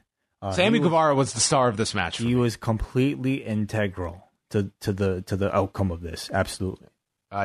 He was just so much fun in this whole thing. The remaining participants, there's a ring set up at the 50-yard line, so they're all kind of going through different combinations here. There's no way I wrote 600 words here of just like spots in this whole thing, so we're not going to go through all of them here, but some highlights included the Young Bucks setting up a ladder so that Matt could do a praying moonsault off the goalpost onto Jericho and Guevara. Matt with the injured ribs doing this moonsault. Yeah, it's crazy. Yeah, and I'm being informed by the chat room that Hangman did come out on a horse at All Out against Chris Jericho. Did he ride the thing to the ramp, though? I believe that... No, I think he just came out on it, and then he got off the horse. Okay. And they brought it to the back, I think. So I don't know how much riding he actually got to do. This was him riding a damn horse across the field. They cut to Page inside the building, so he's searching for Guevara, who has run away, and then he parks the horse, gets off, tells it to stay. We never see the horse again, and he is off to the bar. We had a long involvement with Santana, Ortiz, Omega, and Matt Hardy. This led to a spot where there was a pool, and Matt Hardy gets thrown into the pool, and they're threatening to, like, drown him. And first of all, did that rub you the wrong way this week? Because I did see comments about that. Honestly, it didn't enter my mind. Because this is sorry, go ahead. Yeah, it's like I didn't think of it either, and it's like, to me it was so much of a comedy thing that I didn't think of it. But I mean, the Edge and Orton thing, I definitely thought of it during that spot. This one, I'll just say, like, if you're laying this out, I think that it would be very easy to overlook that, but it is one that this week of all weeks, drowning is probably not a term I would have wanted on the show. But that said, remind me of the Edge and Orton spot. With like where they're by the weight equipment and choking each other. Right. Yeah. I don't really fault, like, performers, to be honest, all that much for things like that. I mean, it's unfortunate, and I'm sure if, like, you know, tasked to do these matches over, I'm sure they would have probably cut it, especially seeing the amount of backlash that they've received. But when putting these matches together, it's probably a select few people that have enough to worry about that I give them a lot of leeway. And personally, I really didn't think of it because I was just so caught up in the fun of it, because this was Matt Hardy finding a lake of reincarnation somehow in the Jacksonville arena. And he comes up first as, like, the original Hardy Boys character, then into version 2.0, including a Matt Fact, which was rebranded Matter of Fact. Yeah. This is actually V1, right? Like, when he became this guy, it was actually V1. Oh, yeah. That was a V1, yeah. Did we ever get a version 2? No. I guess unofficially we did. We got multiple versions of him, but yeah, V1 was the 2003 character. And this is the return of the Matt Facts, but they are now called Matter of Facts. And like, Matt can hold his breath for 346 seconds. Isn't that like an actual Matt Fact they used back on SmackDown? I have no idea. Okay, I got to look this up. But can that be real? 346. That's a long damn time, man. How many? Isn't that like 5 minutes? Yeah, that's impossible. I once held my breath underwater for 60 seconds, and it was like absolute tops. And I doubt I could do that now. Anyway, really happy to see the Matt Fax return. I thought it was used incredibly here, and the transformation gimmick is just done so well in AEW. The end of Ortiz came when there was this giant bell that Matt rang so that Ortiz's ears were fucked, and then taped them to a wheelchair, and then Santana got sent into an ice box that got locked shut, and that was the end of Santana and Ortiz in the match. Then we go into the bar. Jake Hager pulls up a seat, sits with him. They have a drink together, and then they just brawl all over this. Hangman Page did some of the most incredible spots you'll ever see in a bar setting. Like, he was doing a moonsault off the bar, flipping off the pool table, and then it ends with him taking a uranagi onto the pool table. Hager then places him onto the bar, chest down, and rams him across the bar through all of the drinks and everything that's on there. Like, this is right out of a Western. And Omega is the one that shows up to help him, including a makeshift buckshot lariat where he flips over Omega's back and sends Hager into the bar with the lariat. And then they share a drink with Page having whiskey and Omega having milk. This whole scene was amazing. It was so badass, and it felt like equal parts, like cowboy film and Jackie Chan action sequence. Like, Hangman Page was just incredibly agile here. Jake Hager was amazing in this. They hit all the bottles over his head, and he wouldn't go down from it. And then they just made like Hager like the unstoppable villain in this like cowboy film. And then to bookend it with just like classic images out of, a Western of like Page serving a glass to Hager and then ending it with him pouring a glass of milk to Kenny. It was so well done. Very, very good scene. Then we had Matt Jackson do a spot where he's doing the rolling Northern Lights suplexes to Guevara, and they start at like the 1 yard line and they constantly cut back. They're at the 50-yard line. Then they make it to a touchdown and Matt starts celebrating, and Rick Knox it gives him a penalty for an excessive celebration. So Knox gets super kicked. And then we just got like football humor mixed in here. Jackson DeVille, the mascot for the Jaguars, gets into Jericho's face, so he gives him the Judas effect. Then Jericho grabs Floyd and attacks Nick with it, and thought he got a 3 count, but it's a 2, and he wants to invoke the instant replay. So Aubrey Edwards has to consult she has to check the replay, and the play on the field stands. It's a 2 count as Jericho is furious at her. And then the next big thing was placing Jericho onto a table, and this is with Matt and Nick runs down the stadium steps and then leaps off the bleachers to splash Jericho through the table, because this guy must have felt, well, my ribs feel fine. How can I make my ribs feel awful? So he did this spot. Sammy is left on the field after all these Northern Lights suplexes. He's all by himself. The sprinkler system goes off, so he's just doused with water here. And he thinks that he is the winner of the match when Hardy and Omega pull up on the golf cart. And Sammy Guevara just sells this. It's amazing. They start in the golf cart, and he sprints, and he just leaps into the stands, and they're surrounding him. He keeps going up, and then all of a sudden, we hear this buzzing, and it's not Vanguard 1, but it's the updated version, Neo 1, the natural electronic organism. As JR says, what? And Omega catches up to Guevara. They're on this giant platform, and he drops him off the platform. The two of them plunge with a one-winged angel, crashing through these boxes at the floor, and Omega pins Guevara. This thing went approximately 45 minutes, and the Elite are the winners. I couldn't believe this finish when I saw it. Like, when you see it live, I don't think you can really grasp like the height from which they fell. But like this was not, Korakuen Hall and somebody diving off the entrance like through a table. This is not even like MSG, Jeff Hardy doing that dive off the entrance through a table.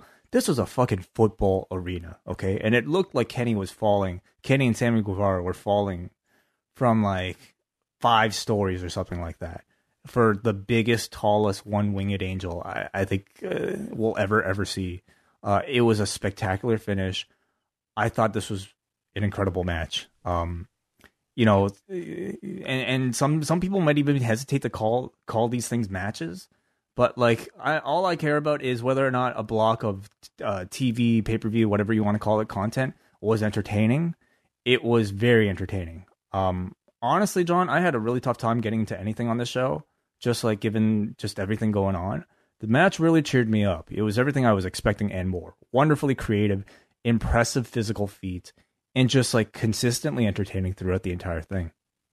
I thought this was super entertaining. It was, to me,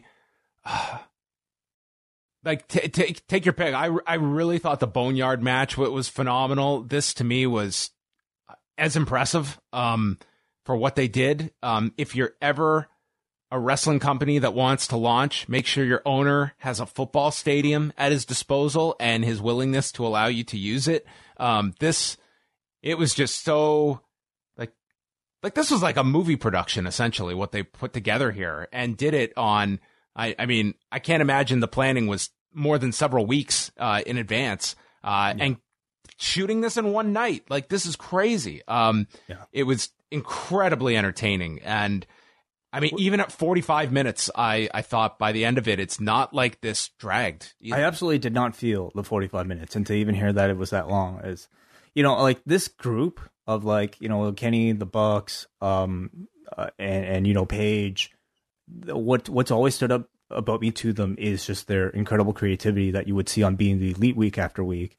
And then you throw in somebody like a Chris Jericho in there who fits in so well. Sammy Guevara, who is amazing, like as a heel here, and Ortiz and Santana and Jake Hager. Everybody had a great role to play, and everybody did a tremendous job. Some of my favorite spots were like the Hangman Horse entrance was great. The Matt Hardy transformation was awesome. The barroom brawl was awesome. The locomotion suplex thing was great. The golf cart thing, the debut of Neo, and then that one-winged angel. Like, this was, like going into this show, we had wondered, oh, okay, will they like debut the Revival? Will they have to have like a major, debut to close this match to like have it be satisfying?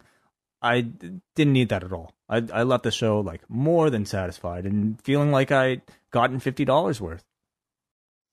Yeah, I think that this would have made the show for people. I think that this was, it was the certain highlight of the show, definitely. So that was Double or Nothing. I think we should open up the phone lines. We'll also go to feedback on the forum. So if you want to call in, just look up Post Wrestling, and we'll try to get to as many calls as we can, as there's quite a bit of feedback here on the forum. So let's start and look at the poll. Tonight's show gets an 8.04 for Double or Nothing. That's actually low, honestly, but I guess if you're considering all the matches, maybe not, because usually like, Dynamites get rated higher than that. But yeah, let's hear what they have to say. Let's start with Nick from Lansing. Really fun show, top to bottom, but I just want to say that main event was everything I wanted it to be and more. An absolute blast to watch. We got a no one from Vaughn who says, incredible show. I'm so happy for Shida winning the title. She deserves it so much. Top to bottom, a near flawless pay-per-view. 9.5 out of 10 from me. And the main event was one of the great things I've ever seen. My dad was watching along. He isn't the biggest wrestling fan, but he, along with us, was dying of laughter the entire time. So entertaining. A fantastic show. Raphael from North Liberty. If AEW had stopped the show after Shida won the belt, I would have felt I'd gotten plenty of value for the money, but they absolutely killed it with the Moxley versus Brody match, and then took it to a completely different level with the Elite Inner Circle. It was an amazing match. I cannot put it into words. I love wrestling, and AEW rewards me for that. 10 out of 10. I think we go to the phones. Neil. Hey, Neil, how you doing? I'm doing okay, guys. Do you mind if I don't want to bring things back down again, but Nope. I wanted to have just a quick word about Hana Kimura. I could tell that it was very obvious for us watching on YouTube that you're taking this quite hard. I think because probably as a fan of Terrace House, someone who saw her perform, both of you, I'm sure, have had a hard week having to process all of this information. I just wanted to echo something that you said earlier on, which is just to give a little insight. I'm not a mental health professional by any stretch of the imagination, but I volunteer for a helpline. You probably have something similar in Canada. There's organizations here called Samaritans and so on, and it's just you take some training days and you do some role plays, and you're really just trying to signpost people. And it's what I really wanted to say just on this was to echo and amplify something you said, Wade, which is that you shouldn't rush to apportion blame to one person or even one section of the things that can contribute here. You don't know what's going on with people. I've spoken to people on the phone who will tell me, young people, that they're the life and soul of the party. Their friends don't have a clue there's anything going on. So you don't know what's going on with pre-existing mental health issues. You don't know what's going on with people's support network. There's cultural issues. There's family issues, including rejection, sometimes for LGBT kids and things like that. Struggles with religion. There's any number of factors here. So it's not just social media bullying. Of course, that's reprehensible and should not happen. It's not just sudden fame, which can get to people too on reality TV. So, that's all I wanted to say. I just wanted to, it was obvious from the beginning of the show, and thanks, of course, to WH for the sort of on-site insight into what is going on in the media in Japan. But it was. If anything, I sort of felt it quite hard and myself, even because I've spoken to people who seem fine, and then sometimes you hear something terrible has happened, and it's bad, But again, I just the real point of phoning was to say what you said already way at the beginning, which is don't rush to judgment on these things. Don't blame the TV channel. Don't blame just Twitter. It's not as simple as that. It's a complex matter.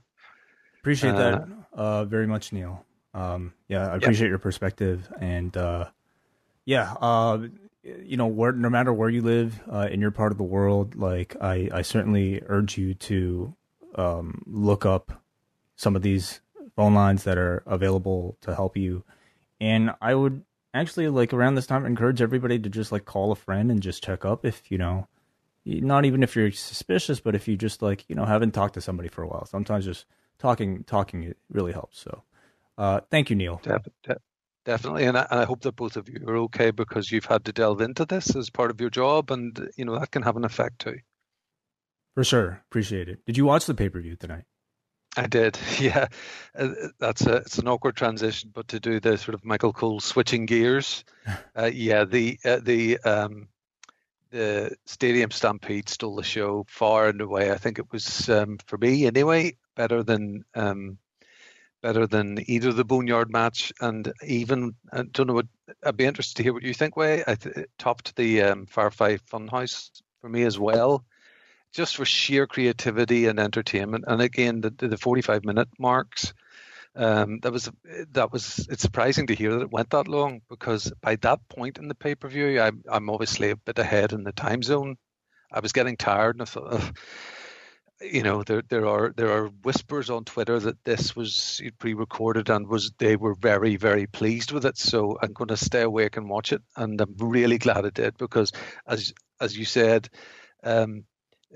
it was a real cheering up moment. There was so much there that was just a hoot. Even did you mention even just little things like the moment where Jericho has the cone on his head again and he's just laughing maniacally, or when they do the line painting over his crotch, and all of the moments that you mentioned as well. I just thought it was terrific. So thank you so much, Neil. Really appreciate the call. Thanks, Neil. Yeah, Neil one other asked note me- here from Yes. sorry, this is from Dave Meltzer, who wrote that they had a press conference, I guess, after the show.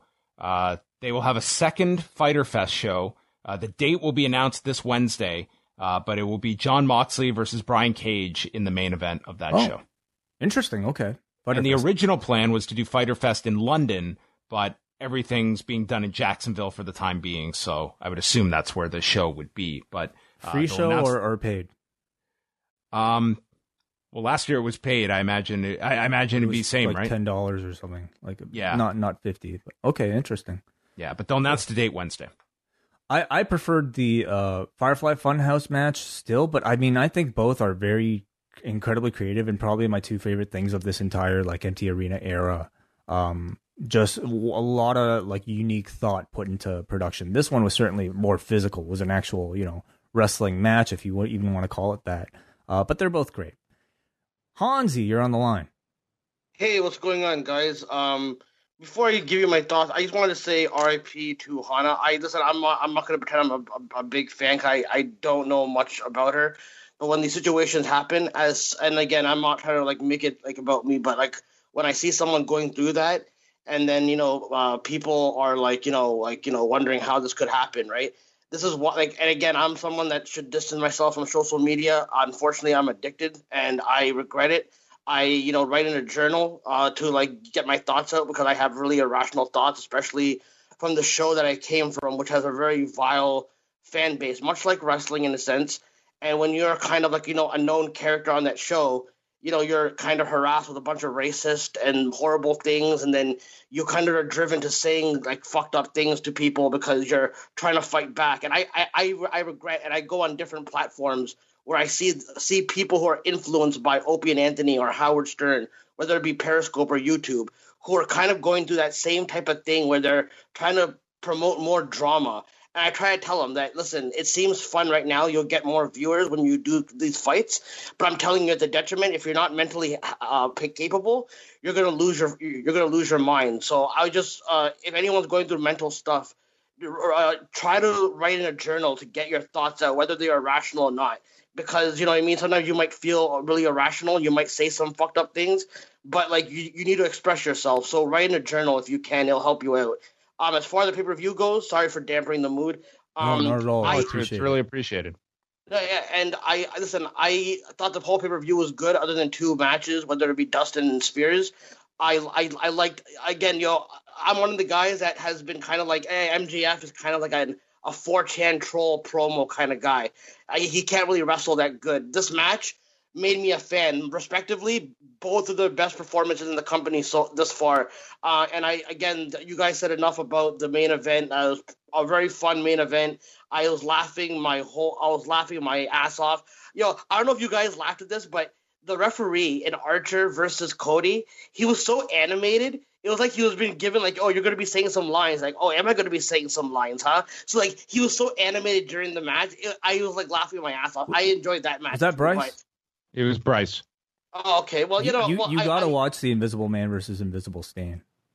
Oh, for sure. Okay, for sure. But yeah, but overall, Brian Cage being the surprise, I thought that's amazing, and I love Taz pairing. But overall, guys, I love the pay-per-view, and thank you for taking my call. And this is why I love this is why I gravitate towards you guys, and I thank you guys for not being hosts who try to get a rile out of me. I know that's fun. I know Crazy Hansi is the funniest type of shit. I'll admit I laugh at that shit too sometimes. But at least I feel on this show and on Agnew's show, you guys at least treat me like human beings, which I don't feel like on other shows. And I appreciate you guys for that. That's why I love your fucking show.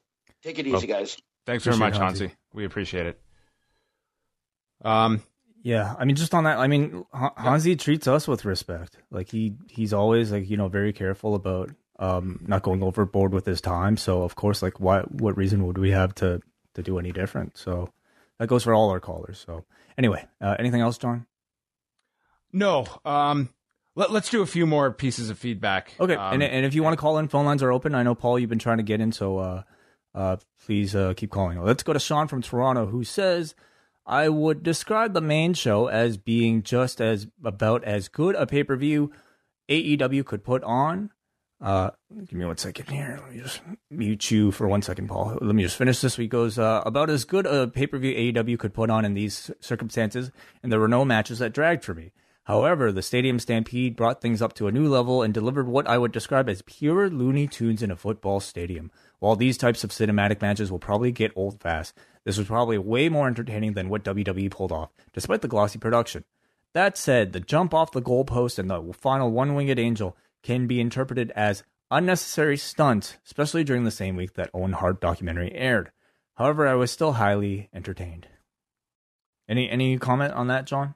I mean, I see them as, very different. There's a danger level, of course. I mean, the final stunt, I mean, it's very much protected for, as safe a fall as you could have. Yes, there is that danger. I really don't equate the two, though.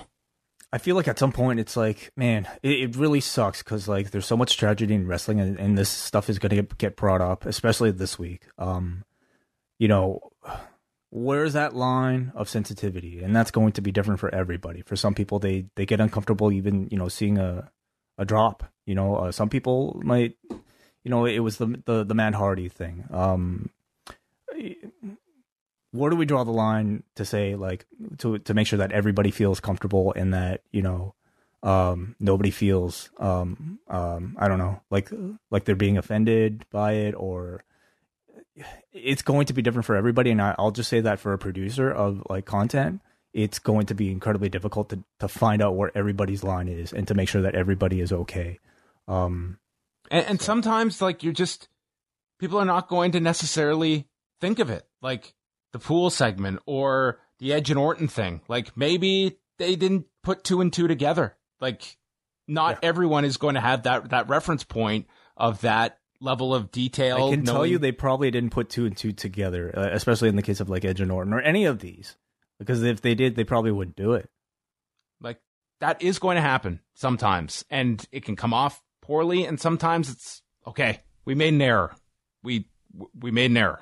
That's sometimes that is going to happen, but you're right. Like everyone's line is going to be different, and things are going to interpret differently. If like there are going to be dangerous stunts in wrestling, and there was no shortage of them on tonight's show, from the ladder match throughout the whole stadium match. Like that is a staple of professional wrestling, is stunts, and some that the margin for error is very small. So, yeah.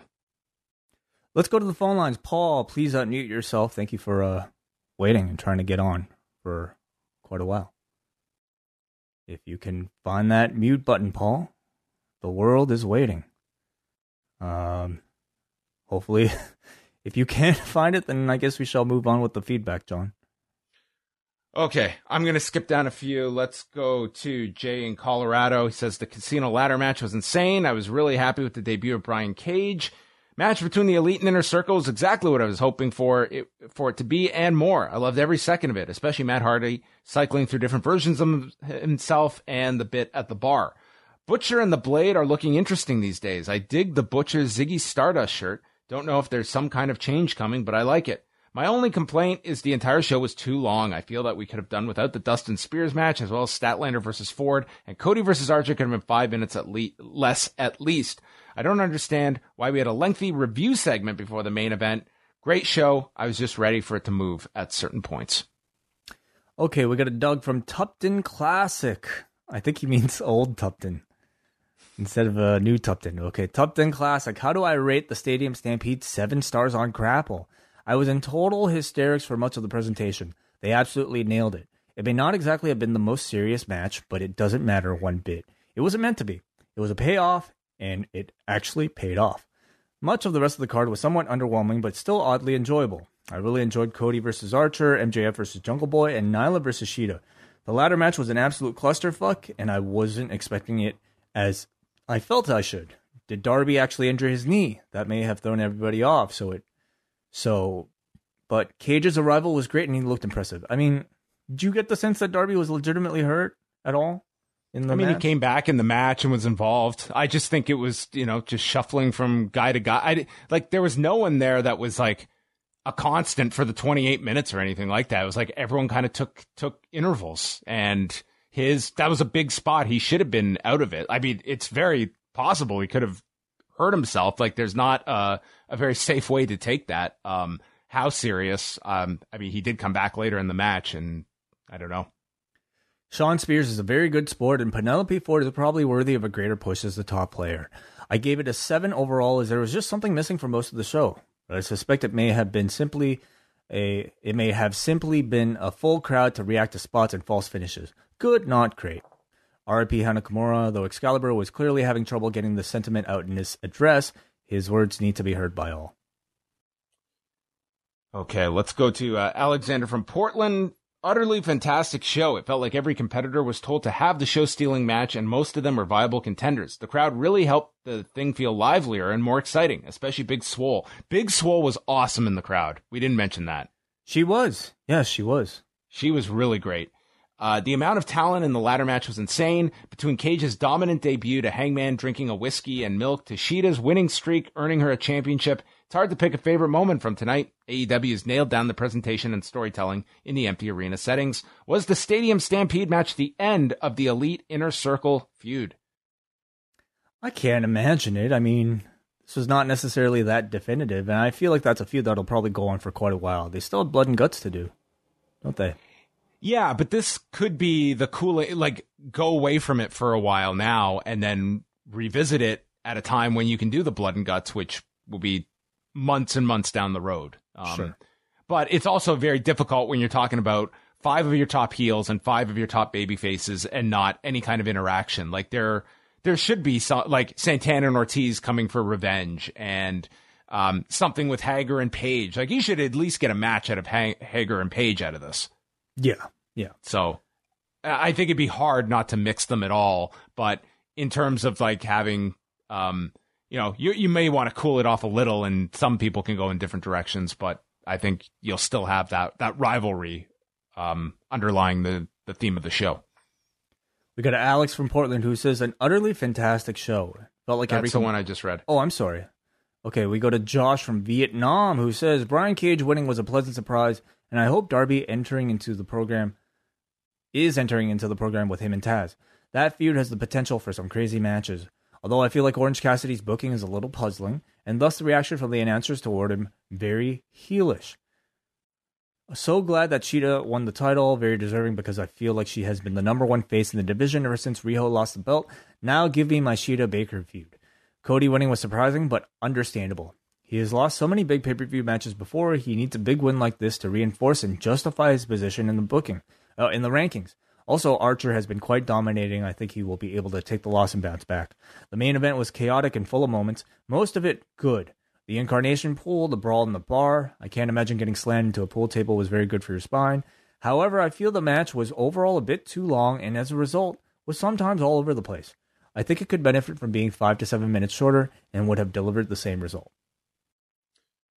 Let's do the last two here. David from Bonn writes, I might have a different opinion than the majority. I found a lot of the pacing of the matches on the undercard slow and underwhelming. I did enjoy the MJF Jungle Boy match and the women's title match, though it also went a bit long. The latter match was decent, it had some crazy spots, and it's great to see Brian Cage in AEW. I don't know if it hindered my opinion, but I watched the show with my brother who fell asleep during the Moxley-Brody Lee match. Either it was that or the lack of fans, but something definitely hurt my opinion of some of these matches. That said, the main event was amazing, more than made up for me. It was hilarious, and I was thoroughly entertained. 7.5 out of 10. Rest in peace, Hana Kimura. I don't think that's a wild take at all on this show. It's kind of how I felt about it. It was I love the MJF Jungle Boy match, and I think that there was, again, up until the Stadium match, I would go thumbs in the middle on this show, but I think that those final 45 minutes really put this show over the top. There was nothing terrible on this show, but I thought it was it did drag to me at points, certainly. Yeah, like to me, a big difference between the two matches that I think are receiving positive reviews and some of the other ones are that they managed to just hold your attention throughout the entire thing. At least for me, that was MJF and Jungle Boy, and certainly the main event. But some of these other matches just felt like incredibly, I would say, flat and really similar throughout the entire thing, and some of them going as long as like 21 minutes. So that to me was like a big difference. And I don't know how that's fixed, other than like having great matches or having shorter matches. But it's going to be a varying degree of, I think, reaction. Let's try one more time here. Paul, are you present? Hey guys, can you hear me? We got you. Awesome. All right, great. Yeah, so I thought the show was okay, when I was, throughout the night. I'm really disappointed as someone who's like a big Ty Dillinger fan. I have no idea what Shawn Spears is doing or what his character was supposed to be. Mm-hmm. I kind of feel like he should just be on his own and be a heel and be, messing with people. I didn't know what the whole game show host thing was all about or what he was trying to do. But when that main event came around, I think like everyone else, I absolutely loved it. One of the great things about All Elite, I was not familiar with Sammy Guevara at all, and now he's my favorite wrestler in the entire company, and I thought he, really shined tonight. And just real quick, and I'll let you guys go, my favorite spot was when Aubrey Edwards had to review a pin like an NFL referee, and Jericho just looks at her and goes, you're a real piece of shit. And I don't know why, but that just made me laugh. But overall, that's my match of the year so far. I thought it was very enjoyable. Awesome. It was a tremendous, presentation. It was, lots of great moments in that. And the replay thing, they had some like great comedy through it mixed in throughout, but it was never, to me, dominated by comedy either. Yeah, I really, especially in this time with the empty arenas, I think this is a time for creativity. And I think when we do get back to normal, I really do, like, for instance, I thought the Shotzi Blackheart promo on NXT was terrible, and I've been kind of razzing Brady about it. But like, I do at least like when they make that attempt. Let's try doing something different. Let's try and even with like the basketball and the axe throwing, I don't think the execution has been great, but I think there's an idea there, and I'd like to see for character building. But yeah, thanks for taking my call, guys, and yeah, main event was great. Thank you, Paul. Thanks, Paul. Did you see the Shotzi Blackheart thing? I did. What did you think? The fact that we're even talking about it, like on a show that had so much other things, I think I would feel like they would be pretty happy about it. It was a weird, like, delivery, very unique. I mean, I would say to me very much akin to like 2000s MTV, like Teen Mom reality show type of like talking. If you ever seen, like they were obviously going for it to be drastically over the top and silly. That's, I mean, Christ, like we're using a real tank for this segment. I mean, you're starting already at kind of the absurd. So the promo almost matched like the absurdity level. So, I mean, to me, I've never been a fan of that like entrance of hers to begin with. So the promo kind of just perfectly puts it all in alignment. We'll see where they go with it. I mean, it was a totally bizarre segment to watch on Wednesday. All right. Let's finish off here with Ken. And apologies, we can't get to everybody's feedback. We're already past 2 hours, unfortunately. So, please tell us in the feedback thread. I guess you've already done that. Go and read the feedback thread if you're curious. Ken says, I thought tonight was a good show.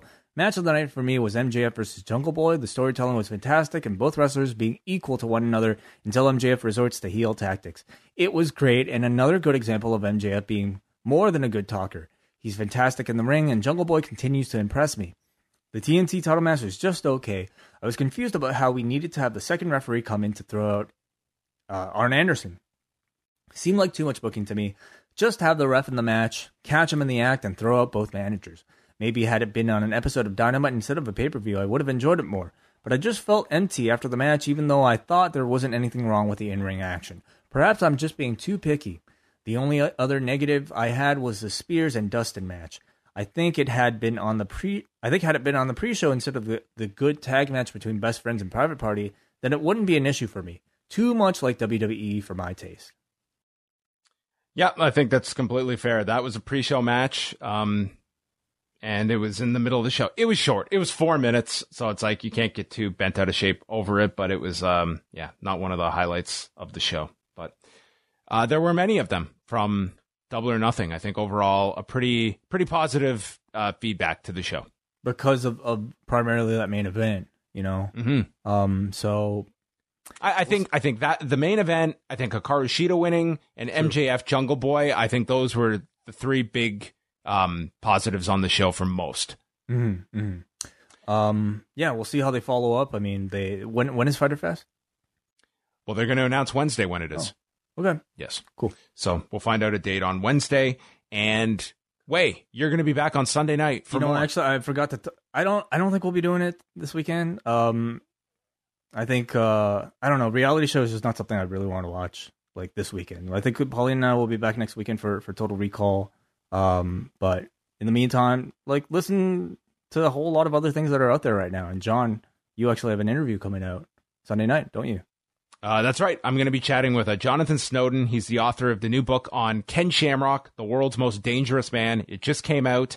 It's a really fascinating book. It's the most detailed research book on Ken Shamrock ever. And there's a lot out on Ken, but you'll learn so much in this book. So, I'm chatting with Jonathan Snowden about that. He has written a number of books, Total MMA, Shooters, the MMA Encyclopedia as well. So, this is a book I definitely recommend. So that interview will be up, late Sunday night, early Monday morning for everyone to check out. And then Wai and I will be back Monday night with Rewind to Raw. So thanks to everybody tuning in. If you are a Double Ice Cap or Espresso member, if you tuned in live, we do these after each pay-per-view, which the next one will be after the greatest match of all time. We're going to be talking after the greatest wrestling match ever.